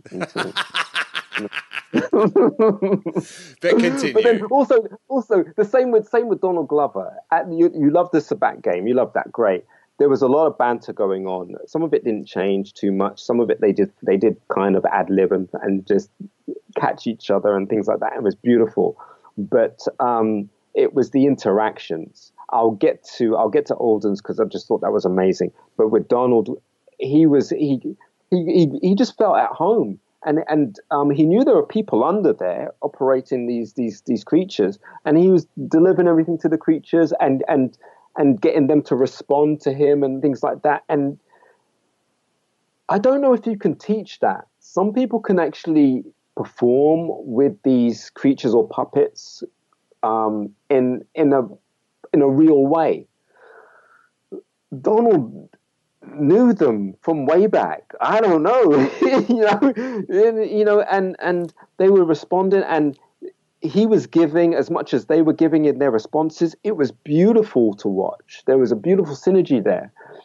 But then, you got Derek Arnold in, is it Argus Six Eyes Panics? And beneath the table, you have Matt Denton, one of the creators of BB-8 with Josh Lee. But he's under that table with Andrew Coombs. And I was stood there watching it on the monitor when they got the direction to say, "Oh, can you get Six Eyes to kind of look at Han's cards?" And then he gets caught and then he goes and he looks up and he's like, what? That was... And I'm guessing... That was such a good... like taking something from like a card movie or a Western and putting it in Star Wars. So the cheating is with like the Reyes or whatever that guy was. Like that was good synergy. That was good use of the license. Yeah. Well, everything you just said fits this thing because it's the best moment in the movie for me. And I knew it was going to be when it happened because I'm guessing there was maybe 3 takes. Yeah. And they hadn't rehearsed it. So everything's rolling and, oh, can we just get that? And Derek's holding up a head that weighs probably more than him. Yeah. And if he leans too far forward, his face is going to hit the deck or to the side or to the back or whatever. And to be able to hold that pose and to do that, and we could be filming for a whole day. Yeah. And he's got the back support on. He's got all this thing. He's doing this. And then the guys under the table are kind of choreographing the eyes. And I think there's some automations going on. So if the head moves a certain way, the eyes might blink or do something. But to get that choreographed perfectly, and then he's just like, what? That was amazing for me to see. Absolutely amazing. That wasn't just Star Wars. I could have been on a Jim Henson set watching that. And then that's everything for me. You know, but that was incredible. But just those guys playing off it and selling it well, because the creatures can't perform by themselves, can't do that without give that kind of expression or that kind of feeling to a scene without the right comeback of emotion or connection. The other thing is, what was it like, the Sabak game? It was never mentioned directly in the movies, but it was heavy. It was like OGEU. And, you know, you had the established thing in Empire Strikes Back that he won the Falcon off Lando. So there's not that many scenes that we've been told of that then you get to see. But did it hit you that you're on set witnessing the legendary Sabak game between Han and Lando? Like this thing that you've read about and in your head you've had an image, and then you're like, what? They're there. And there's a 4-eyed space astronaut cat. That's even better. Yeah. That's the but we weren't aware that there was going to be another card game where that actually happened. So we were kind of assuming it was going to happen in this particular game that we were at. Because the one at the end, when I wasn't in that scene. But yeah, you're aware of how important this game is, and the performances in it. And there's one other performer I have to give a shout out to, and that's Stephen Bridges. You know, in the trailer, you got that guy with the half disc on his head like that, and he's like, blah, blah, blah, and he does cards, goes like that. Yeah. That's not CG. That's a street magician called Stephen Bridges. Yes. Now, here's the big thing, right? When he first put the costume on and the mask on, he suffered from claustrophobia and had to get pulled out of it quick. Yeah? That would be me. Then about 10 minutes later, when he saw everybody else putting on theirs and knew that everyone else was in the same boat and that he wasn't going to be left on his own, puts it back on. He's cool with it. Then he's kind of like hired as a consultant to give them some kind of, like, you see a moment where Lando and he's got this little disc card thing and he's flipping it over his hand or whatever. Stephen taught him that. Stephen taught Alden that. Yeah, and he was there to also add any little tricks as and when they needed them. But the tricks they had him do, he was doing blind with thick gloves on. So when you see that take place, he's doing that blind. Yeah? And I'm like, oh my God. I'm like, dude, it's so cool. And when you know the journey that he's come from, where you're on set throwing tips at him, just like, this is great. Yeah. I'm actually getting my hat. Can you put some in there? But just seeing that turnaround was beautiful, for a performer. And then also, the trust, when you get into that trusting and you're trusting the people around you, There's always somebody on hand to make sure you have enough water, make sure you're not going to faint, make sure you're okay, and all this kind of stuff. And he's such a lovely guy. It was brilliant to see him at that table doing that. But yes, I knew this was to do with Sabak. I knew it was something to do with, at some point, someone's going to put up the Falcon, whether it's in this game or at the other stage. But I also realized that I was a part of the Kessel Run. Yeah. It's insane. It's insane. And I did what you did. I mean, last year I was watching the original 3 again, and there's 2 things. One is when 3PO says, we'll be sent to the spice mines of Kessel for sure. And I was like, hang on, I run the spice mines right now. There's that.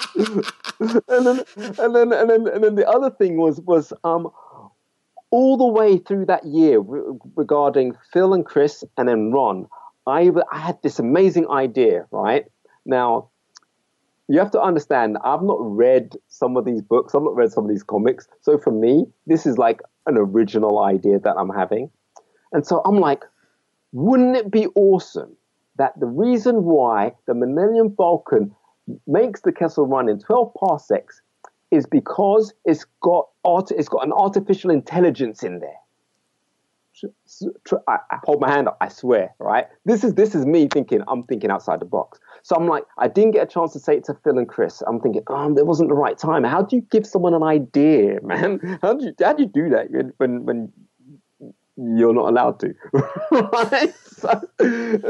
And then Ron's on board, and I'm like, did I mention it to Ron? Should I mention it? And I never got round to mentioning it, right? So I'm just like, okay, cool. I know in all these behind the scenes as well, George says, on the when he's doing his commentary on the prequels and the original movies, he mentions that it wasn't about the distance, it was about the route the Falcon took. Yeah. But nobody got that, right?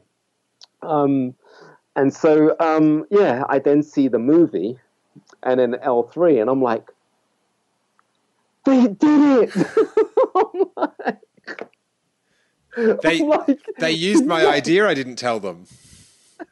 Yes. But then since then, apparently it is documented in some books or some comics way back that the Falcon is rumored to have maybe 3 droid brains in there or something. I think they just brought out a new book. I think it's called Last Shot, and it sort of jumps through a few different timelines with Han and Lando. Right. And I think they talk about it in there, and I think that's a bit of a pre-sizzle for the thing. But, it's cool how, even in Empire Strikes Back, and C-3PO's complaining about how the ship is rude.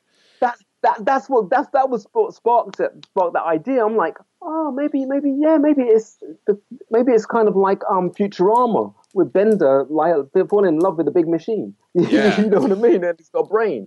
Well, what about this? I'm not sure if you've watched our reaction, the live one, but how Kyle Newman brought up that it was, the Millennium Falcon suggested going to Lando, going to Cloud City in Empire Strikes Back. Ooh, oh yes, I like that.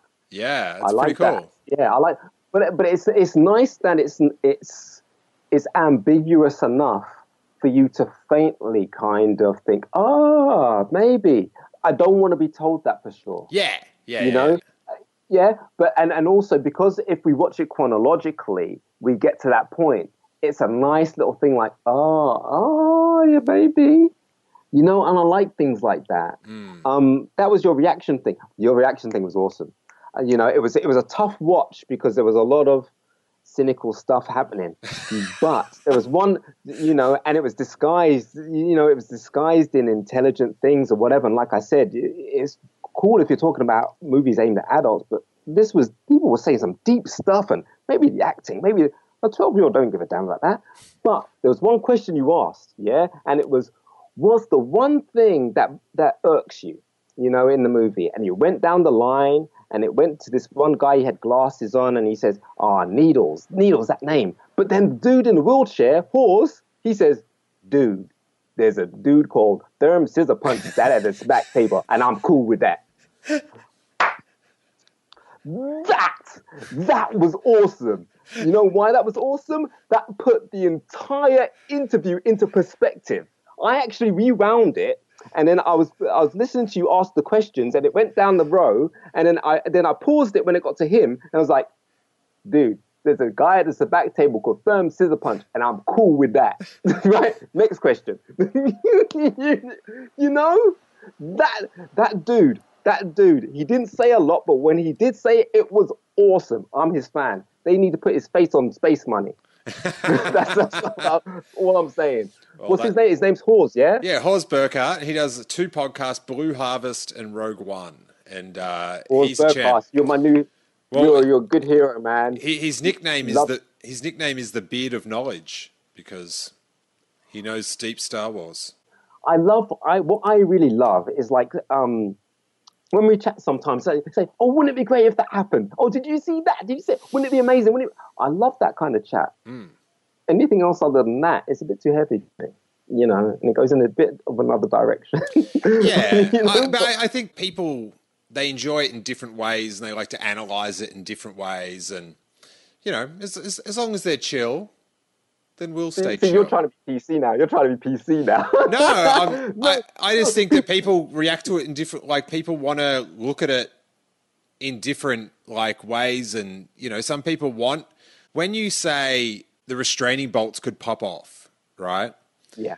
If they didn't, and the droids rioting still had the restraining bolts on, I wouldn't notice. But there's dudes out there and dudettes that's cool. They watch those things, and that's what they're into. They want to see the, like, and do you know what I mean? We all look at it in, you know, different sort of. Yeah, but that's cool. I like that. But it's when you're analyzing it at all as a critic, when the overview is as a critic, and it's like, well, you know. I'm trying to remember the live show, and if someone said the Kessel run was good, but Kessel, it just needed like a proper villain, you know, and you're just like, oh, that's it. Oh no, I don't mind stuff like that. I took a pen to the heart for that scene. Damn it. Space pen. No, I don't mind things like that in terms of taking it personally or anything like that. But it all still falls in line with how an adult wants to see something, thinking that these things are being created for adults, you know. And George says early on in his documentaries and things like that the only part of these movies that are for the adults is the humor. Everything else is for the children, because it's a children's movie, which is why it's went to Disney for children and families, you know, and. That's where I keep my joy as that kid with these dreams of wanting to become an actor, but loving Star Wars, not even thinking that there could be anything for me in Star Wars, you know, but loving the understanding that I had for Star Wars. That didn't have to change, because the soap opera was the same soap opera. We're just being given these episodes in different orders, and they're just taking a bit of time. But yeah, you know, it's those things that I love about Star Wars. It's how they inspire children to kind of, you know, like these Comic-Cons, when the kids dress up and the families dress up. It's amazing because they're having a good time. You know, when we were there at the 100th one in your 100th episode. At Celebration in London. Yeah. Celebration, yeah. You know, there were tons of people there, and there was a Lando that didn't look like Lando, but nobody cares. You know, that kind of joy, and just allowed to have that kind of fun. There's no such thing as a bad Lando costume.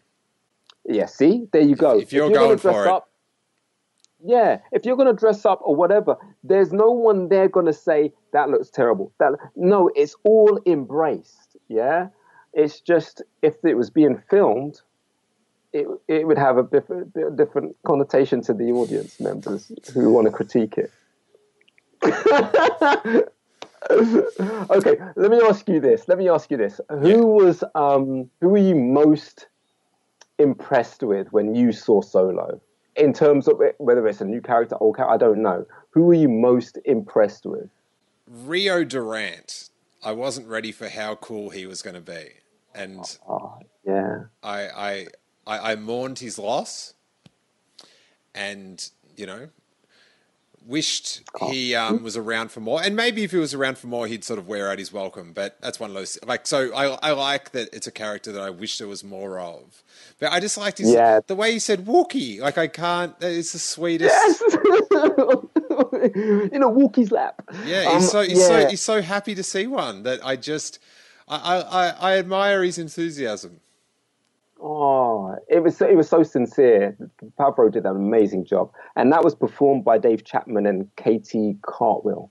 And I think the CG'd some of the mouth or whatever and stuff like that. But a lovely character. But then also another thing that I love about these movies, that even if we're getting these characters for 5 minutes or 2 minutes or whatever, that I can find out more about them in the comics or the books, but primarily I'm looking out for them in the cartoons, because I like that transition from the cartoons and films and things like that. So maybe they'll rear their heads again there. But yeah, it's nice when you get these, and it's a brand new kind of creature. You haven't seen a creature like that before in Star Wars.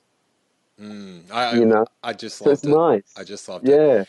Now, details again. Thank you so much for letting us into your bizarre world. Which I hope you recognise how weird your world is. Yeah. We have got, and we ask this at the end of every show, we've got the animation, we've got a TV show, we've got the Game of Thrones guys doing something, we've got J.J. Abrams doing episode 9, we've got Rian Johnson doing another trilogy. Yeah. What are you most looking forward to seeing in Star Wars? What story or what dangled carrot are you just like, I want that one? I don't know. I'm excited for Kenobi, just because there is a huge space of time between Revenge of the Sith and A New Hope, where so much story content can actually fill that void in regards to not just whatever journey he's making, but who we're introduced to, who he's going to come across. And also anybody that hears about or has a vibe about some force user or some child force user, how he takes them out, if he does take him out that way. The scope on it is huge. But that being said, I mean, I'm just dying to see Ewan McGregor embody that character one more time on the screen, or a few more times, however they want to do it. But moving forward, I mean, we're going to be, when episode 9 is finished, that's the end of the Skywalker saga as far as George Lucas's story goes. It'll be interesting to see how how the new stories are birthed into this generation, and fair enough. Favreau, I think he had said that his series may be after Return of the Jedi. Yeah, about 3 years. Right. And I don't think Ryan's mentioned yet where his is going to be set. No, and the very Game mysterious. Of Thrones guys. Very mysterious as well. So I'm excited for that. I mean, I was really excited about The Last Jedi in terms of how much it kind of opened up possibilities for not just more Star Wars movies, but more understanding about who and what these Jedi are about, and we're getting the context of where the rebellion are at and how things are going, and never forgetting that tagline from Luke Skywalker saying things aren't going to go the way you think. It's just that. For me, it kind of summed up the fact that I can't say which is my best movie, But when you talk about what part of the story I like at the moment, it's the story. It's the part where these stories have led to the Last Jedi, and wow, where is the scope going? You know, how big, how far, how wide is it going to go? Will it match the magnitude and the love that the originals had? Does it have to? Will it just be awesome? It's just, yeah. You look at my mind's just ticking. It is. It's just, for me, it's not worth me kind of trying to think too hard about, because I will never guess it. I will never guess it, and I like that kind of surprise. Although you did guess a major plot point in Han Solo pretty well. Yeah. Now, the final thing I want to know, you're on set, right? You're in the film. You're several characters. You're having a great time. You're going to the cast and crew screening in London, and you're like, oh yeah, I was on set. I know what's going on. I know all the characters in this film. And then you get to about 5 minutes before the end of the film, and you see Darth Maul. When we saw it at the world premiere, right, there was a big, like a conversation started in the room. Like people started, like there was murmuring. What was it like for the cast and crew that I assume most of them had no idea, because it was probably filmed on a very tight set. What was your reaction to him appearing, and what was the vibe like afterwards that were, he's in it. How did he get in it? It was, I don't know. There were several kind of emotions going on in that room, and it was me instantly. Soon as I kind of heard that voice, and I saw that kind of hologram shape, my eyes wanted to take in the whole frame, and in taking in the whole frame, I noticed the legs, you know. And then when I saw it was Maul, my instant reaction was, Ray Park so deserves that. It was just that. I mean, I've never personally run into him at any of these cons. I don't really do them yet as such. But I know he's always there. I know someone's always posting a picture of him doing a demonstration and things like that, and just showing the fans so much love. And to see him back on that screen when we've already seen, the ending of his arc in Rebels, you know, it's like, oh wow, what part of the story are we actually in here? You know, that was for me. You know, I don't know. I didn't really get that kind of. The conversation was very brief afterwards from everybody else. It's like, that was more. Great. But then it was more about, oh, thank goodness that movie turned out okay. We spent a whole year doing that. You know, the relief on production was just like, oh wow, that's good, isn't it? It was brilliant. It was fantastic. It was, everyone. Because how is that? Because you know, like people they focus on, you know, the actors and the primary crew and stuff, but for a lot of the people on set, they're just going there to do their job, regardless of how big a Star Wars fan they are. And I feel like they either are, or the excitement sort of gets them, you know, by the end of production, they're feeling the vibe. But I guess there was just sort of like maybe a feeling after the cast and crew screening of like, hey, we got it done. There's a film. It's pretty good. Yeah, pulled it together. And then also, I'm not even sure. There were some people in production that were there for the whole duration. Some people that were there until their contract ended as to when the film was supposed to end. So they went off to do those jobs, and then other people may have come in. And you know, for me, I would pretty much gamble and bet and say, well, I know Lucasfilm don't believe in failure, so I know it's going to be okay. I know it's going to be pretty sweet. I don't know anybody else who could make that bet. You know, I don't know how much they know or how much they love Star Wars to be able to make a bet like that. So it's kind of like you go to these things, it's like, yeah, I hope, I'm not sure what they're keeping, don't know. But yeah, it'd be interesting to see what they end up with. Because don't forget, we don't know the story. In this one, I might have been in more scenes to kind of get an idea. But without the script, it's just a nice set or a nice location, you know. And yeah, other than the Kessel Run, the Kessel thing, yep, I know about that. The card game, I know there's a card game, but I didn't see anyone win a Falcon. So you know, so you're getting pieces like that. So you're kind of working out and trying to say, well, how are they going to do that? How? But yeah, I don't know. It's yeah, no, it was a really good feeling. It was a really good feeling.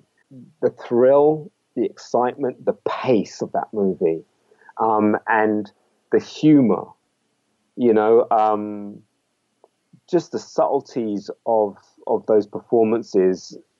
You know, it ticks along. I didn't even notice how long the movie was. It was, yeah, just as an adventure and as a summer box office thing, that fits.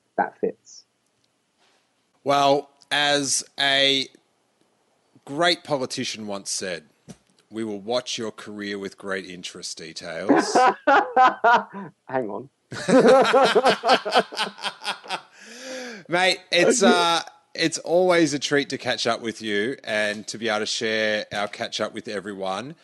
Very nice. You can get that Ignite the Green t-shirt that Details is wearing at merchostore.com. Special effects. Rad. Well, if you're only listening to the audio version, Details has got some green laser light over his Ignite the Green t-shirt. And if you're a wrestling fan, you can get my Lucas 1138 t-shirt and merchostore.com. Sweet plug, Details. You're a real pro. That's why I like working with you, buddy. Where can the good people of the internet track you down on social media? I don't mean to make it sound so aggressive either. Yeah, I know. No, you can find me on Facebook under Details, and the image is Daffy Duck taking a bath in a red cup. And as you do, and you can find me on Instagram under Digital Star, digital_star, or just type in Details and you'll see Digital Star and you'll find me there. Mm-hmm. Or even on Twitter, Details on Twitter. Details, and you always post good behind the scenes photos on your Instagram. You always find some good ones. I've been holding back a bit, but hang on, because I'm waiting for another book to come out to see if there's some more stuff in there. And so I'm collecting some more little bits and pieces to put down, and I'll be delivering them out pretty soon. Very nice. Well, thanks so much, man. It's been an absolute pleasure. Always. And may that force be with you. You too, buddy. Lots of love. Hey, you guys, thank you so much for listening to another delicious couple of hours with our mate Details from the set of Solo, a Star Wars story. And if you want more Details, pure enthusiasm, hit up episode 100 live at Star Wars Celebration Europe and episode 162. And you will leave both those episodes with giant grins. And a heads up for our beloved patrons, for those on the $3 tier or up, there is a new Making Steele Wars that was posted last night, is on your Patreon exclusive feed. And it's our deep dive into the news behind the Star Wars news with Jason Ward of MakingStarWars.net. On this episode, we talk about how Kenobi and Boba Fett could possibly fit into the release schedule, where the Solo marketing went wrong, and an exciting new way to build anticipation that they didn't do. We revisit the Clone Wars, and Jason reveals the best episodes for a new viewer to start at. We get into the latest Star Wars Resistance news and rumors, talk about Celebration ticket sales and their marketing, and relive bad moments in Star Wars clip art history. Plus, Jason reviews the new Hyperchat show. in a sweet 60 minutes of Star Wars chat. And for just $3 a month, you get all the bonus episodes, every episode of Steele Wars, where possible, interruption-free, movie commentaries, festival live shows, and weekly bonus content like Making Steele Wars. Don't forget, you can watch our solo reaction and the hyper chat in full at youtube.com/Steele Wars. Hit subscribe, hit the little bell thing so you get a notification when we're doing stuff, particularly our live stream show this Monday night. If you're in the North American part of the world, elsewhere, we'll have a different time. It is Tuesday noon if you're in Australia, off the top of my head. Can't wait to be back making that show. Once we get rid of those kinks, I think we'll be on to a good thing, and I really appreciate your support for it. Thank you guys so much, and may that force be with you.